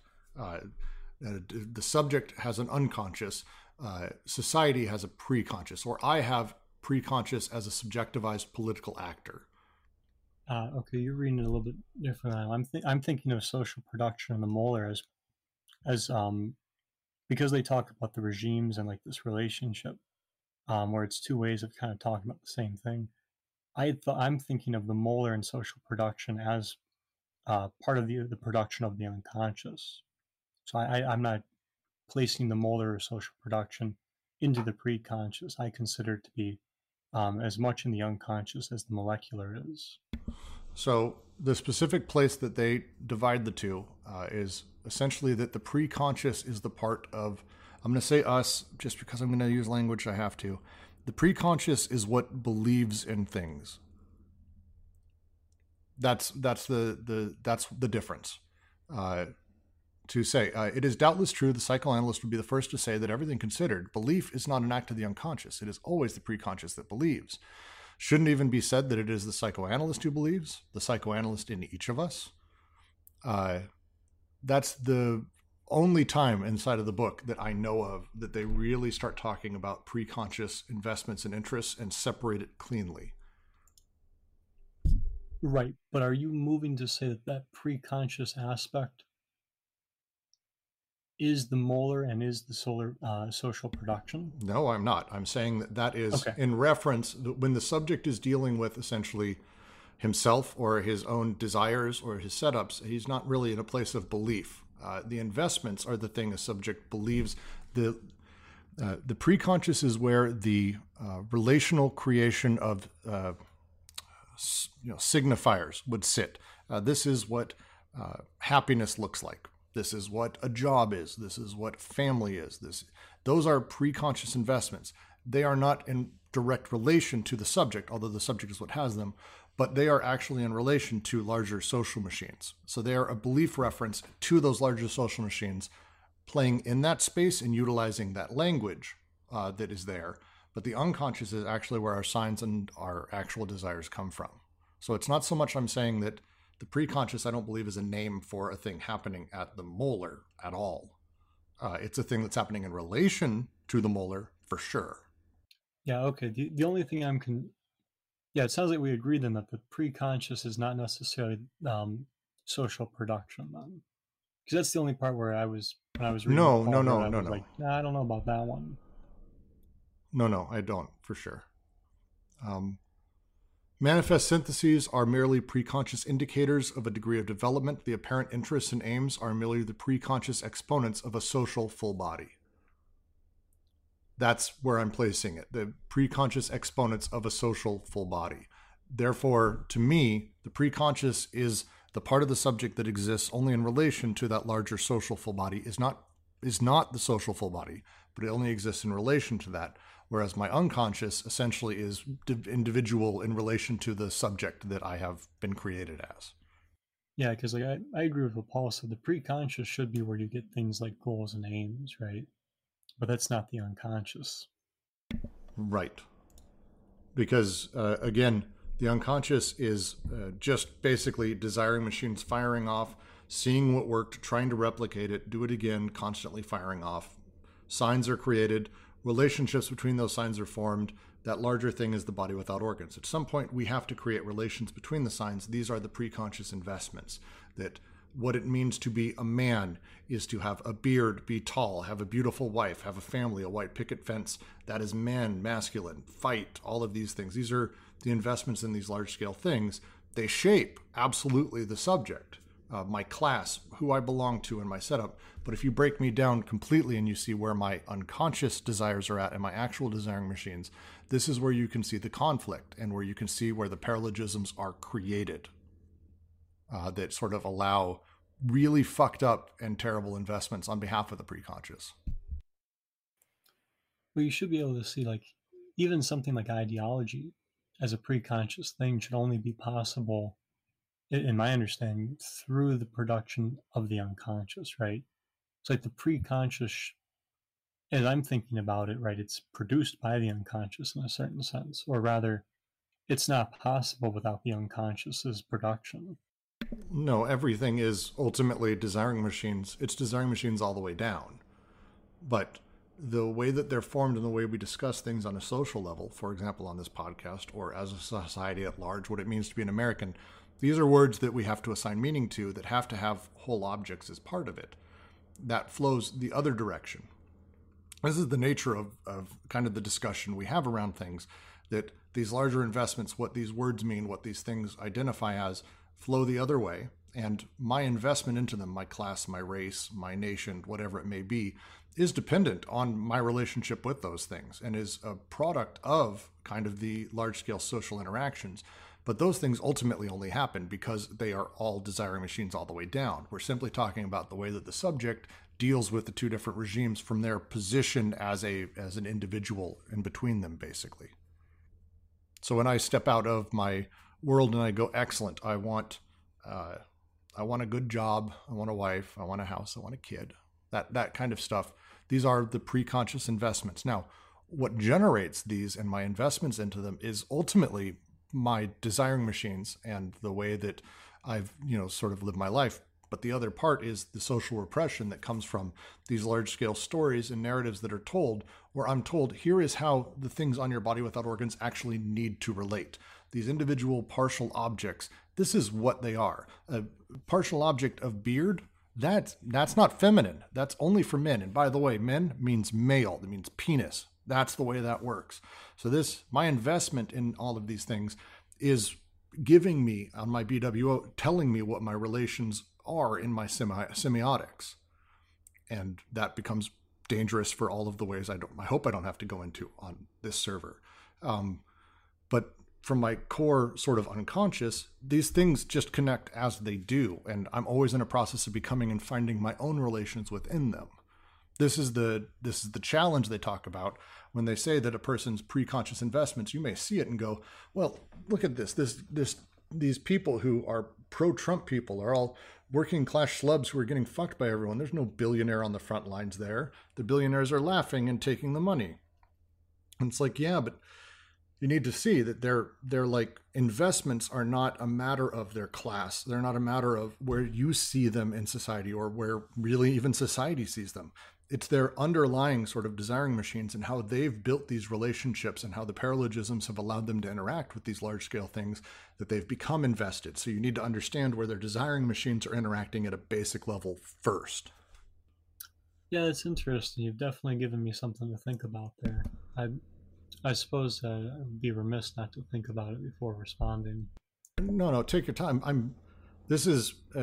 I've been trying to put together, as I've been reading Proust and Signs, and I've been pre-reading Logic of Sense yet again, the nature of their machinic semiotics is really what comes through here to me, and the way people invest in them. So, for example, like Paul asked, the schizo, does he have a pre-conscious? Well, of course, we have to have, like, in order to operate as a society, we have to have some level of things that tie us together. And my order of semiotics and my ability to talk through those things is limited by the nature of my experience doesn't match yours. I can't talk about my partial objects in the same way that you do if we were to even do such a thing. So we have to agree generally on how words work, and words tend to have implications because, they're not hard, fast things as much as we want to pretend that they are. They're not fully relational. We don't know everything that they contain. We have to kind of figure that out based on, again, our own signs that have been written on our own body without organs. So the unconscious process that the schizo has, it's much less about saying, well, you can't have any investments. It's much more about understanding your own semiotics, your own body without organs, your signs that you've met with, allow them to connect in ways where you're not thinking or embracing the idea of these larger investments, to allow yourself to make lateral movements and to do things that are very different and nomadic in terms of how you behave in your everyday life. The fascist does the opposite. They go, excellent. If I want my friends to like me and I want people to like me and I want this and that and this, it's not that they think this, but they learn over time that if I'm going to be part of this, I have to believe like everyone else. And here's what they believe. Although none of them do. Like, no one believes half of this shit that you talk about. If you sit someone down, you go, excellent. If you had a farm with 15 people on it, they're all your family. At some point, the guy who's in charge of the cows creates a cow machine that does all the work. Does he starve to death? Like, that's the question. No, of course not. We'd take care of him. He's family. It's like, cool. So let's extrapolate that. Like, people don't believe these things when you give them real specific realities around stuff. They believe the stories, because the stories and the semiotics work in a very particular way. I'm now rambling a little bit, but this has been my drive with the last year as we've really gotten into this. This has been crystallizing. Yeah, like I said, I don't want to venture too much of a response without thinking this over more, but what I'll risk is that it still sounds like, and maybe this is something to do a roundtable on, is more directly getting into the preconscious and the unconscious there. Because even something like belief there, or the way we work with signs, especially if we're going to talk about signs and like the signifying sense, right? That does seem to me to broach the preconscious more, especially the conscious. Whereas the very production of the unconscious, where the body without organs has the point signs, and the territories and the codifications are happening, that in and of itself seems to me to be entirely unconscious. So much so that we, right, subjects are on those, subjects have their positions in those territorialities, right, in those zones, those intensities. And it would seem to me that that all is unconscious. Whereas at the pre-conscious level, something like an ideology, something like a belief, that would seem to me to be only possible after all that's been produced, right? And so, like, even with class interest or ideology, or even with like where I criticize the worker co-op thing, there does seem to be a certain tension there to me, because we're focusing on not on the production of these things more directly, but we're starting with the pre-conscious more primarily.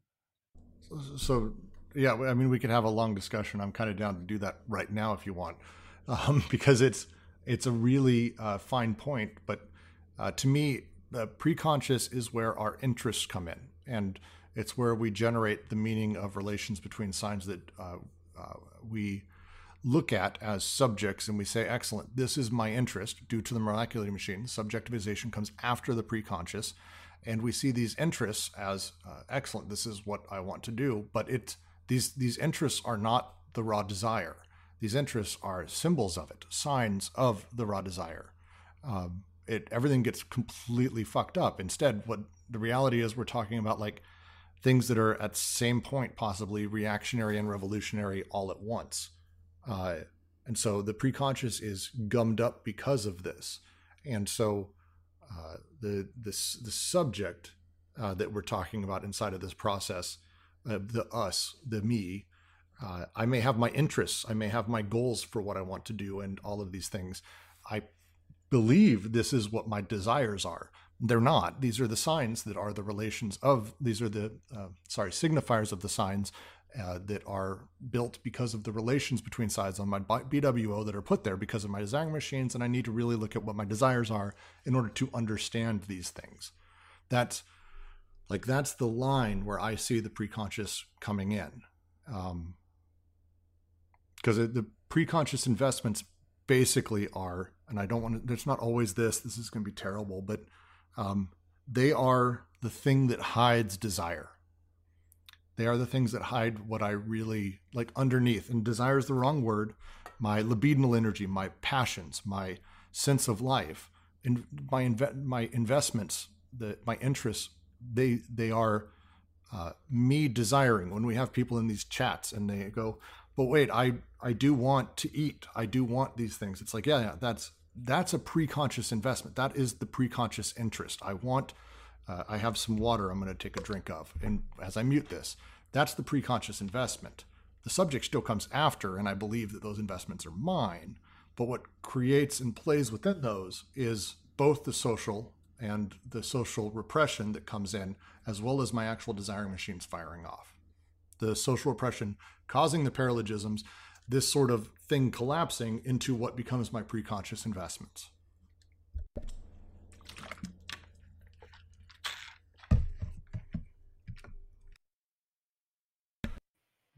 Yeah, that's interesting.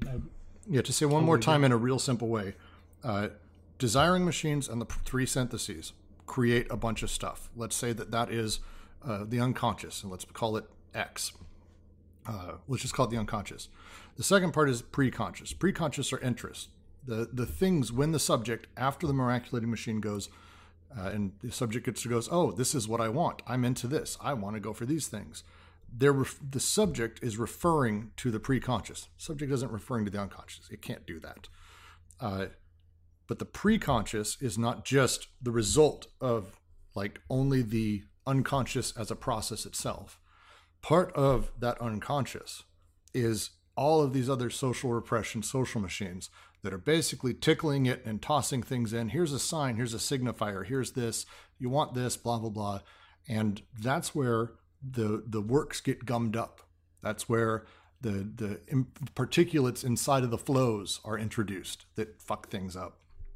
And that process that comes from the unconscious with the paralogisms, with all these problems, everything that comes with it, it creates those interests.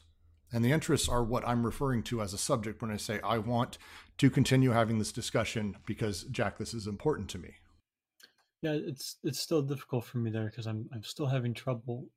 I feel like I'm having trouble following your differentiation between the two. Because something like an ideology, right, that should only be possible as the preconscious, because the unconscious production has taken place and made that possible. Right, an ideology should be contingent on that, if I'm not mistaken. I'm not saying it's not. So let's remove ideology. Let's just talk about literally the functionality of the unconscious, preconscious, and the subject, and social repression. Because all four of these things are things that interact inside of the philosophy that we've seen inside of AO. The large-scale social interaction, the socius, all of these things create signifiers, they create repression, they create very specific things that I need to be invested in. The unconscious doesn't invest in anything. The unconscious is just going about its day, connecting, disconnecting, miraculating. That's what it does over and over and over. So where does it get something like Oedipus? Like, that would be my question to you then. Where does it get the Oedipalization? Like, how does that enter? That would be the repressing representation. Right. I'm not talking about how it's produced. You're talking about how it's produced. I'm asking, where does it enter? Like, how does it get where? I'm not born knowing what Oedipus is. At some point, someone says, hey, you shouldn't fuck your mom. Now, what happens there? Because my desire machines don't understand fuck mom, shouldn't. No clue. The unconscious does not speak this language. So how does it interact as a function with that sentence, with that statement, with that signifier? You're asking me, how does the unconscious interact with Oedipus? Yes, how does the apparatus of Oedipus that exists can we agree Oedipus is a social machine, effectively? I think it was a representation, but let's just keep going. Either way works. How does the actual moment inside of the unconscious, what connects to it? How does it connect? Like, what is the actual place that it is produced inside of the machinic unconscious? So as I think about it, Oedipus should condition certain investments, and those investments should play into what is produced and reproduced in the unconscious, right? So the generative role can be affected by the representation of Oedipus, because if through the fifth paralogism, right, or more so through the fourth and fifth paralogism, my take on it would be that through the displacement on that recording and that investing can affect how the unconscious is going to produce. And that displacement should, if I'm not mistaken, be one of the things that enables the fifth paralogism, because now that the displacement has occurred and production and reproduction are changing in that manner, one should be able to construct a certain, like they say, one should be able to construct around Oedipus in that manner. Right. Again, though, I'm asking, because I'm all of that I tend to agree with, but where does it actually affect the unconscious? Because that leap where it's like, okay, so the preconscious exists. The preconscious only exists after the unconscious. It is not part and parcel of that process. The preconscious investments necessarily have to, because again, desiring machines can't deal with whole objects. They only deal with partial objects, and investments can't be partial objects. Investments are only whole objects. So there's a gulf there. The whole objects can't interject and start fucking with, like where do they go backwards? How do they get into that would be my question. Because yes, they can affect, and that's what I'm talking about, is how that affection happens. To me, that happens because when I have my investment in a large scale I look out and I go, oh, Oedipus, this is, everything is mommy, daddy, blah, blah, blah. I'm told this is how you need to behave with your father. Your father is a strong man who controls your life. You need to accept that. Your mother is a sex object you don't get to fuck. And your dad's your rival for that. That's the way it works. In order to have a healthy life, you have to have a new wife. This is the shitty psychoanalysis. Now, this process of telling me what things are and how I should desire, what it does is it causes the BWO to have forced relationships between signs. So when the desiring machines and the paranoiac machines start looking at the BWO, as they do all the time, and they go, oh, BWO, you're so sexy. I've seen so much of you before. I really want this stuff. And the BWO is like, no, stay away. The desiring machines, in that process, they start seeing mommy. They start seeing, having these relations set up, and by univocalized, this is the only way these things can connect, is essentially how it begins to work. Everything has to be the mommy, daddy, me triangle. That's how Oedipus fucks with and starts inserting itself onto the BWO. It forces triangulation in between these signs that are, that are placed in sort of random order wherever they are in the BWO. That forced placement, that shift in the BWO because of my investments, is what causes that retroactive change in how my desiring machines interact, and then create the paralogisms that then reinforce the machine over time through the various, from the afterward, for the displacement, wherever it may be. Oedipus plays on pretty much all of them. This is, to me, how the functioning occurs, and this can be brought out across the board to kind of everything, where it's, here is what a man is necessarily repressive, because it's, by saying that, you're saying here is how the semiotics need to relate in order to create a man. This is what Oedipus, this is what society demands, this is what freedom is. It's how you end up with people who have blue line, American flags, and also don't tread on me flags on the same truck. It's extraordinary, but it's because they've been forced to biunivocalize all of these signs and have a very particular relation between each other. This changes their investments, which is pre-subject, and that's where these things get regenerated over and over through those paralogisms. Jeez, man, you're giving me a lot to respond to. I know, sorry. It's. I wish it was, dude. I wish this was the kind of thing I could say in 3 sentences. Trust me. Premise by premise. Okay. Let me try and respond. So as I understand it, Oedipus in this sense, as a representation of that, is going to affect how the unconscious produces and reproduces. But Deleuze and Guattari are very clear that Oedipus isn't produced by the unconscious either. It's something that's created through this, through their account of universal history, right? These social machines and the ways that they get seceded are the conditions for Oedipus to emerge. And in that sense, Oedipus as a representation can have that functionality in relation to the socius and the body without organs. This is what you might call the repressing representation. Precisely. Sorry. So with that, when you're talking about like what I should do in that, that sounds like the superegoization of the big other to me.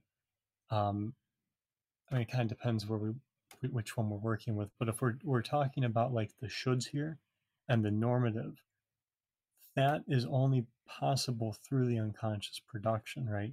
So the territorialities, the signs, the codifications of desire, these being produced unconsciously, right? These territorialities, these zones of intensities, and the codifications, as I understand it, that is all being produced unconsciously, and something like Oedipus can affect how that is all going to be produced. Yes. Now, in terms of signs and like what things mean, okay, so if you're talking about like something like man, what is man? So the first thing would be, right, to talk about how it functions, yeah? So when we talk about, and actually when they talk about race, this might even be one of the best examples they give. When we're dealing with something like a race, right? A race is not inherent, race is created in this sense, it's produced. It exists through codes, through intensities, and through positionalities and territories.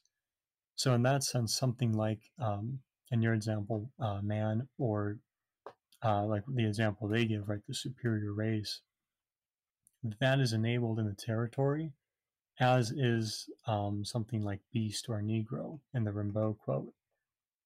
So these two, there's a relationship here that's enabled through the territory in the first place. We find ourselves, as I understand them, this production of that territoriality and that codification of desire, that all is productive, right? the desires have been coded in that sense through the recoding process, and the territory is territorialized in that sense. Where these get inscribed in that, well, that is the inscription. The intensities of something like that race, that should be distributed already through the celibate machine upon whatever's in the assemblage. Right? The desiring machines have already been already connecting in this sense, and the paranoid and the schizophrenic processes, the body without organs is already putting this to work to enable those intensities to be distributed so that we can have subjectivities, right? So at some level, male or whiteness in that, it has these intensities, it has these codifications, and it's being, these subjectivities are sort of dispersed upon the desiring machines. I think we're probably at the same level right here, right now. Yes. Let me take one sidestep, though, because I think we're starting to diverge. So, to me, the signifier is created in Oedipus, and race would be another. There's a wonderful part about the study of like blackness and whiteness and what it means to people and what it means you are not, which is primarily actually what it is. It's a repressive system, the sort of nature of how we talk about, I mean, really anything. I don't want to get too much into difference and repetition here, but that's a little bit of a callback to a few other Deleuze works. So that let's take race, the nature of sort of the anger and hatred that goes with it, as anyone who's written anything on like anti-Semitism would testify, is that there's an odd repression that takes place by the nature of it, because you tend to talk about these races you dislike in terms that are, I don't know how to put it, but base or even sometimes desirable and oddly. Very often the racist tropes, for example, among the racists of the last 100 years are that blacks are, free will and crazy. They smoke marijuana. They like jazz music, and they have sex all the time, and they're animalistic. Like there's this weird sort of side to that. So like with these things, the signifier that's created inside of this repression by having this thing that is specifically repressed, that is the repressing representation, whatever it may be, in this case Oedipus, in another case race. The referent that gets generated with this is the repressed representative. It's something else that happens inside of the nature of the desiring machines. So what gets, to quote Holland, what really gets repressed by the prohibition is thus completely different from the false image of it produced by the prohibition. Desire gets displaced onto an erroneous signified belonging to the prohibitive system of representation rather than to desire itself. So essentially, Oedipal desire is produced by the repression and then gets repressed by it only after the fact. The place of repression would be the pre-conscious, would be where we start having these talks about what I'm invested in, where my interests lie, and things like that. But the things that they're talking about at that point, the way that they're referring to it, the repressed representative, would be, to quote, a falsified apparent image that is actually meant to trap desire. And that is where we talk about the preconscious investments. They are the falsified apparent images meant to trap desire, to me. That's where I see the difference. They can paralogistically, right?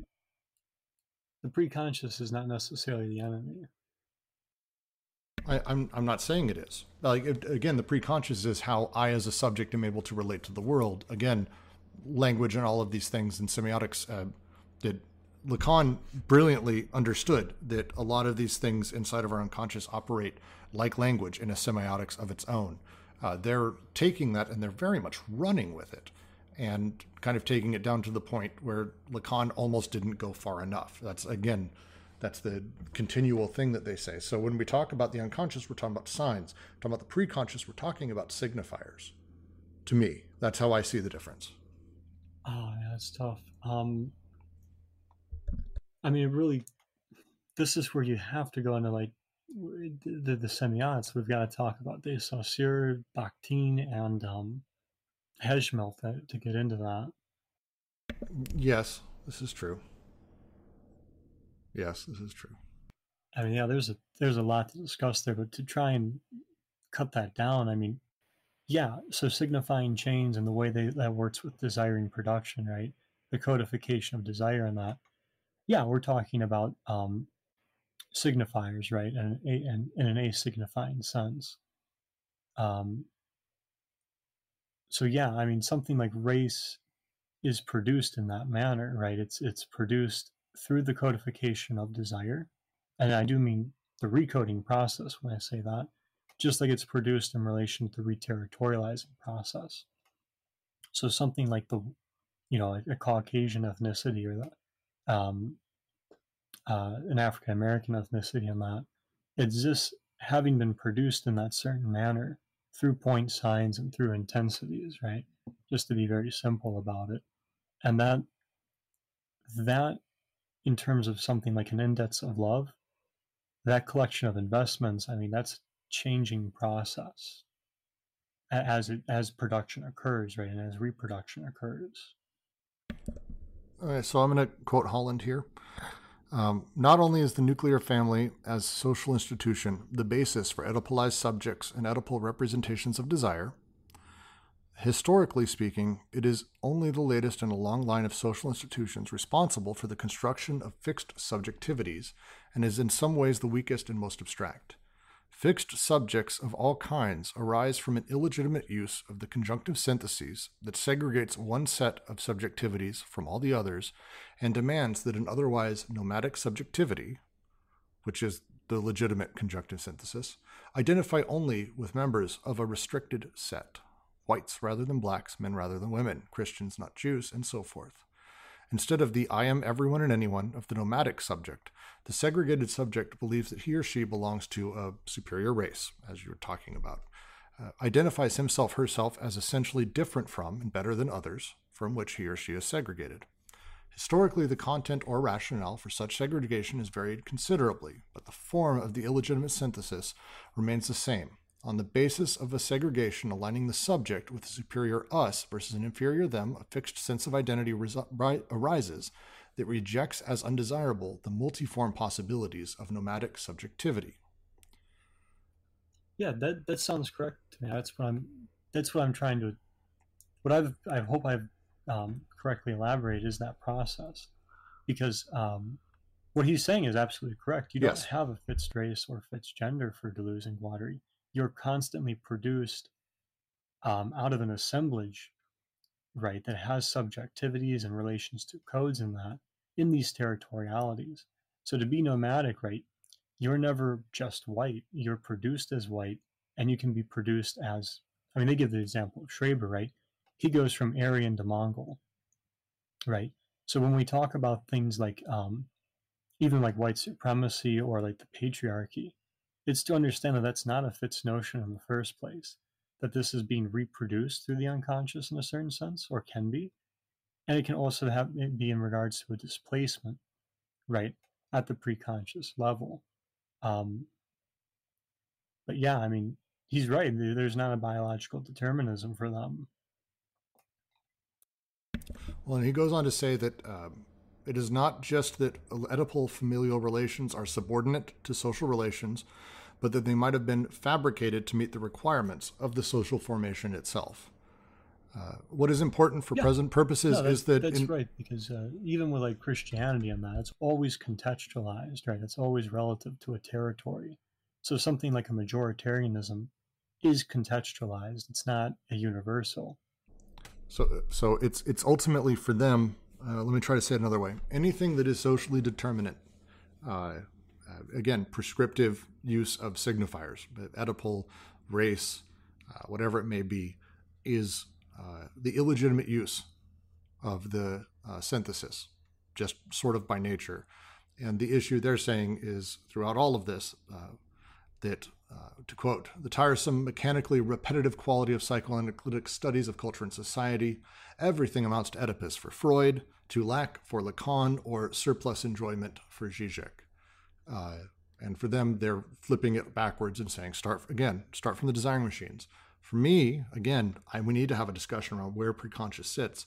But to me, where we start seeing that interaction, when we have the conversation around where literally the repression takes place from a mathematical processual standpoint, however you want to phrase it. The society believes in a thing. How do I make myself American? I need to be American because this is what I've been told. And because of that, how does that ultimately cause my disjunction to get fucked up? Okay, I'm starting to see where you're coming from more. Because at that level, you are talking, I mean, that is the super egoization they talk about. That's like the group fantasy chapter. So yeah, I see where you're coming from there. But with the unconscious, to me, the key part for them there is that something that is American, whatever the hell that means these days. Hang on. Okay, yeah. I've been taken behind the back again. No, okay, but the important thing to keep in mind there is that, like, so race and all this, gender is contingent for them. So even something like being an American, right? The codification, you don't start with being an American. Whatever you're going to be in reference to, whatever the super ego or the big other in that, because for them the big other is a signifier in the first place. These are in relation to something that's already been produced, right? So you're not Jack Kerouac trying to figure out what it means to be an American. Very much in your example, you can see there's already something there that you're finding yourself in relation to. Now, if we go back to race or something like that, the codifications, the intensities that enable race, right? It's not simply that the color of your skin, or I really do prefer the term ethnicity myself, but because I think race can be, well, even ethnicity, if you look at even what you get at the doctor's office, right? There's like 6 different ethnicities to begin with. But anyways, what makes those possible at the unconscious level to produce that is a series of codes and intensities, right? The zones and on the body of that organs, the point signs, and the machines connecting, right? Well, so I'm going to just real quick, I'm going to stop because I think the answer is yes. I'm going to just give an edge to it because I think this is where, for me, when we have the point where we talk about, say, social groups, it is a biunivocalization because it takes everything on the BWO and it's either that those signs, those partial objects, are part of the sign, part of the signifier, or not. That's it. Everything is yes or no.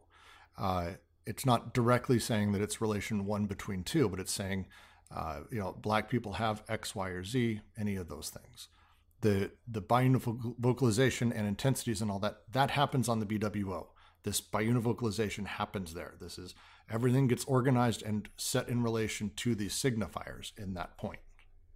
Well, yeah, I mean, if you've got an either or distinction, right? If you're, male or female or whatever, yeah, you've got a problem there. I mean, they get into this with, like, we're in the first synthesis, one has a certain bisexuality or sort of dual sexuality in the sense that they have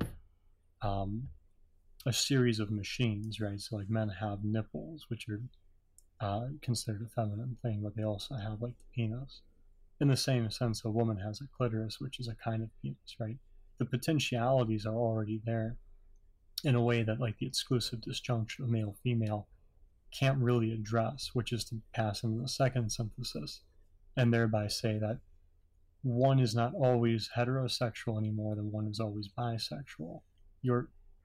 When you find yourself in a context, right, having been produced a certain way, that's when something like saying I'm bisexual in this moment is possible because it's already having been produced, and that exists in relation to those intensities and those codes. Right. I would also add, though, that one of the things that sort of happens here is as those things become a thing, we could almost deal with them if they were all directly related to partial objects, which in theory, and apologies to all trans people, I don't believe any of this shit. A man is a man, I have a penis. A woman's a woman, here's the characteristics. Cut that. Yeah, and here is what a man is, and here's what a woman is scientifically, which is a lot of things people love to say. Like, we almost could deal with that. And if that was the case, that'd be kind of nice, because then we would know things. The problem is the first time this happens, and over time, these identifications that we have become increasingly more abstracted. This is because again, everything's dealing with partial objects. These signifiers are not, hardened, concretized. Here's what they are from a logical positivist provable standpoint. These are ideas, these are concepts. And so because of that, as they get more and more abstracted, at that point, basically, people begin to, quote, fall into the second paralogism, which Deleuze and Guattari call the paralogism of application, by applying the, in this case, Oedipal triangular grid to everything, or the us versus them, black versus white, rich versus poor, by insisting on biunivocalized interpretations that constantly reduce all the rich complexity of real social determinations to narrow abstract figures. So this is what it all means. It was your father, it was your mother, is the sort of resultant of that. I'm not sure we disagree there because we don't. I don't think we disagree at all. I think it's a matter of us trying to figure out the language around this, because this is not something that is stated, as far as I can tell, in anything. I was reading. Preconscious is not something they ever spend a lot of time talking about in any of the books that I have written by Deleuze or Guattari at all. And I have all of them in PDF. I did a Control F. It sucks. There's nothing. That's probably, and this is actually why I don't really agree with calling desire noetic. It's probably because this is as far as I can tell, this book is very much about how to create out of psychoanalysis through a re-engagement with it. From what I gather, listening to you guys talking about the other books, I mean, they're still engaging with psychoanalysis and the unconscious. But this form of these investments in that, because I've read some of Guattari's other work, he still talks about the socius and desiring machines, but he doesn't really get into the preconscious and the unconscious as much. In fact, he, from what I can tell, even in 1,000 Plateaus, they're going to build. It's not like it goes away, but their work changes as they go, and the context changes. So, even the body without organs. As I read Anti-Oedipus, I don't think you can become a body without organs. But in 1,000 Plateaus, my understanding is you can be. Right? How to be a body without organs, I think, is actually a chapter. So the contexts are going to shift. But at least in the terms of our discussion now, yeah, that does seem to be the question for you and me, is how are we understanding the unconscious, the preconscious? Because a lot seems to ride on that, especially where I was criticizing Zizek or even Wolff. I mean, my criticism of him is he will say you've got to change the system. My thing is, I understand Deleuze and Guattari saying, no, you've got to change the production of the system. How the system produces and its production, not simply the system itself. Correct, 100%. Yeah, that's where I think he's got a blind spot. All right. With that, unless someone has a question, I'm going to end this because this went way longer than it was supposed to. Real quick, Ken, can you give us a quick definition of the preconscious? What was that? You asked for a definition of the unconscious? The preconscious. Oh, the preconscious, man. Freud gives it. I have it up, actually, Ken. I have it up real quick. Nice. There's two kinds of unconscious. The preconscious restricts access to consciousness and is responsible for voluntary movement and attention. Two kinds of unconscious. One which easily, under frequently occurring circumstances, transformed into something conscious, and another with which this transformation is difficult and takes place only subject to a considerable expenditure of effort or possibly not at all.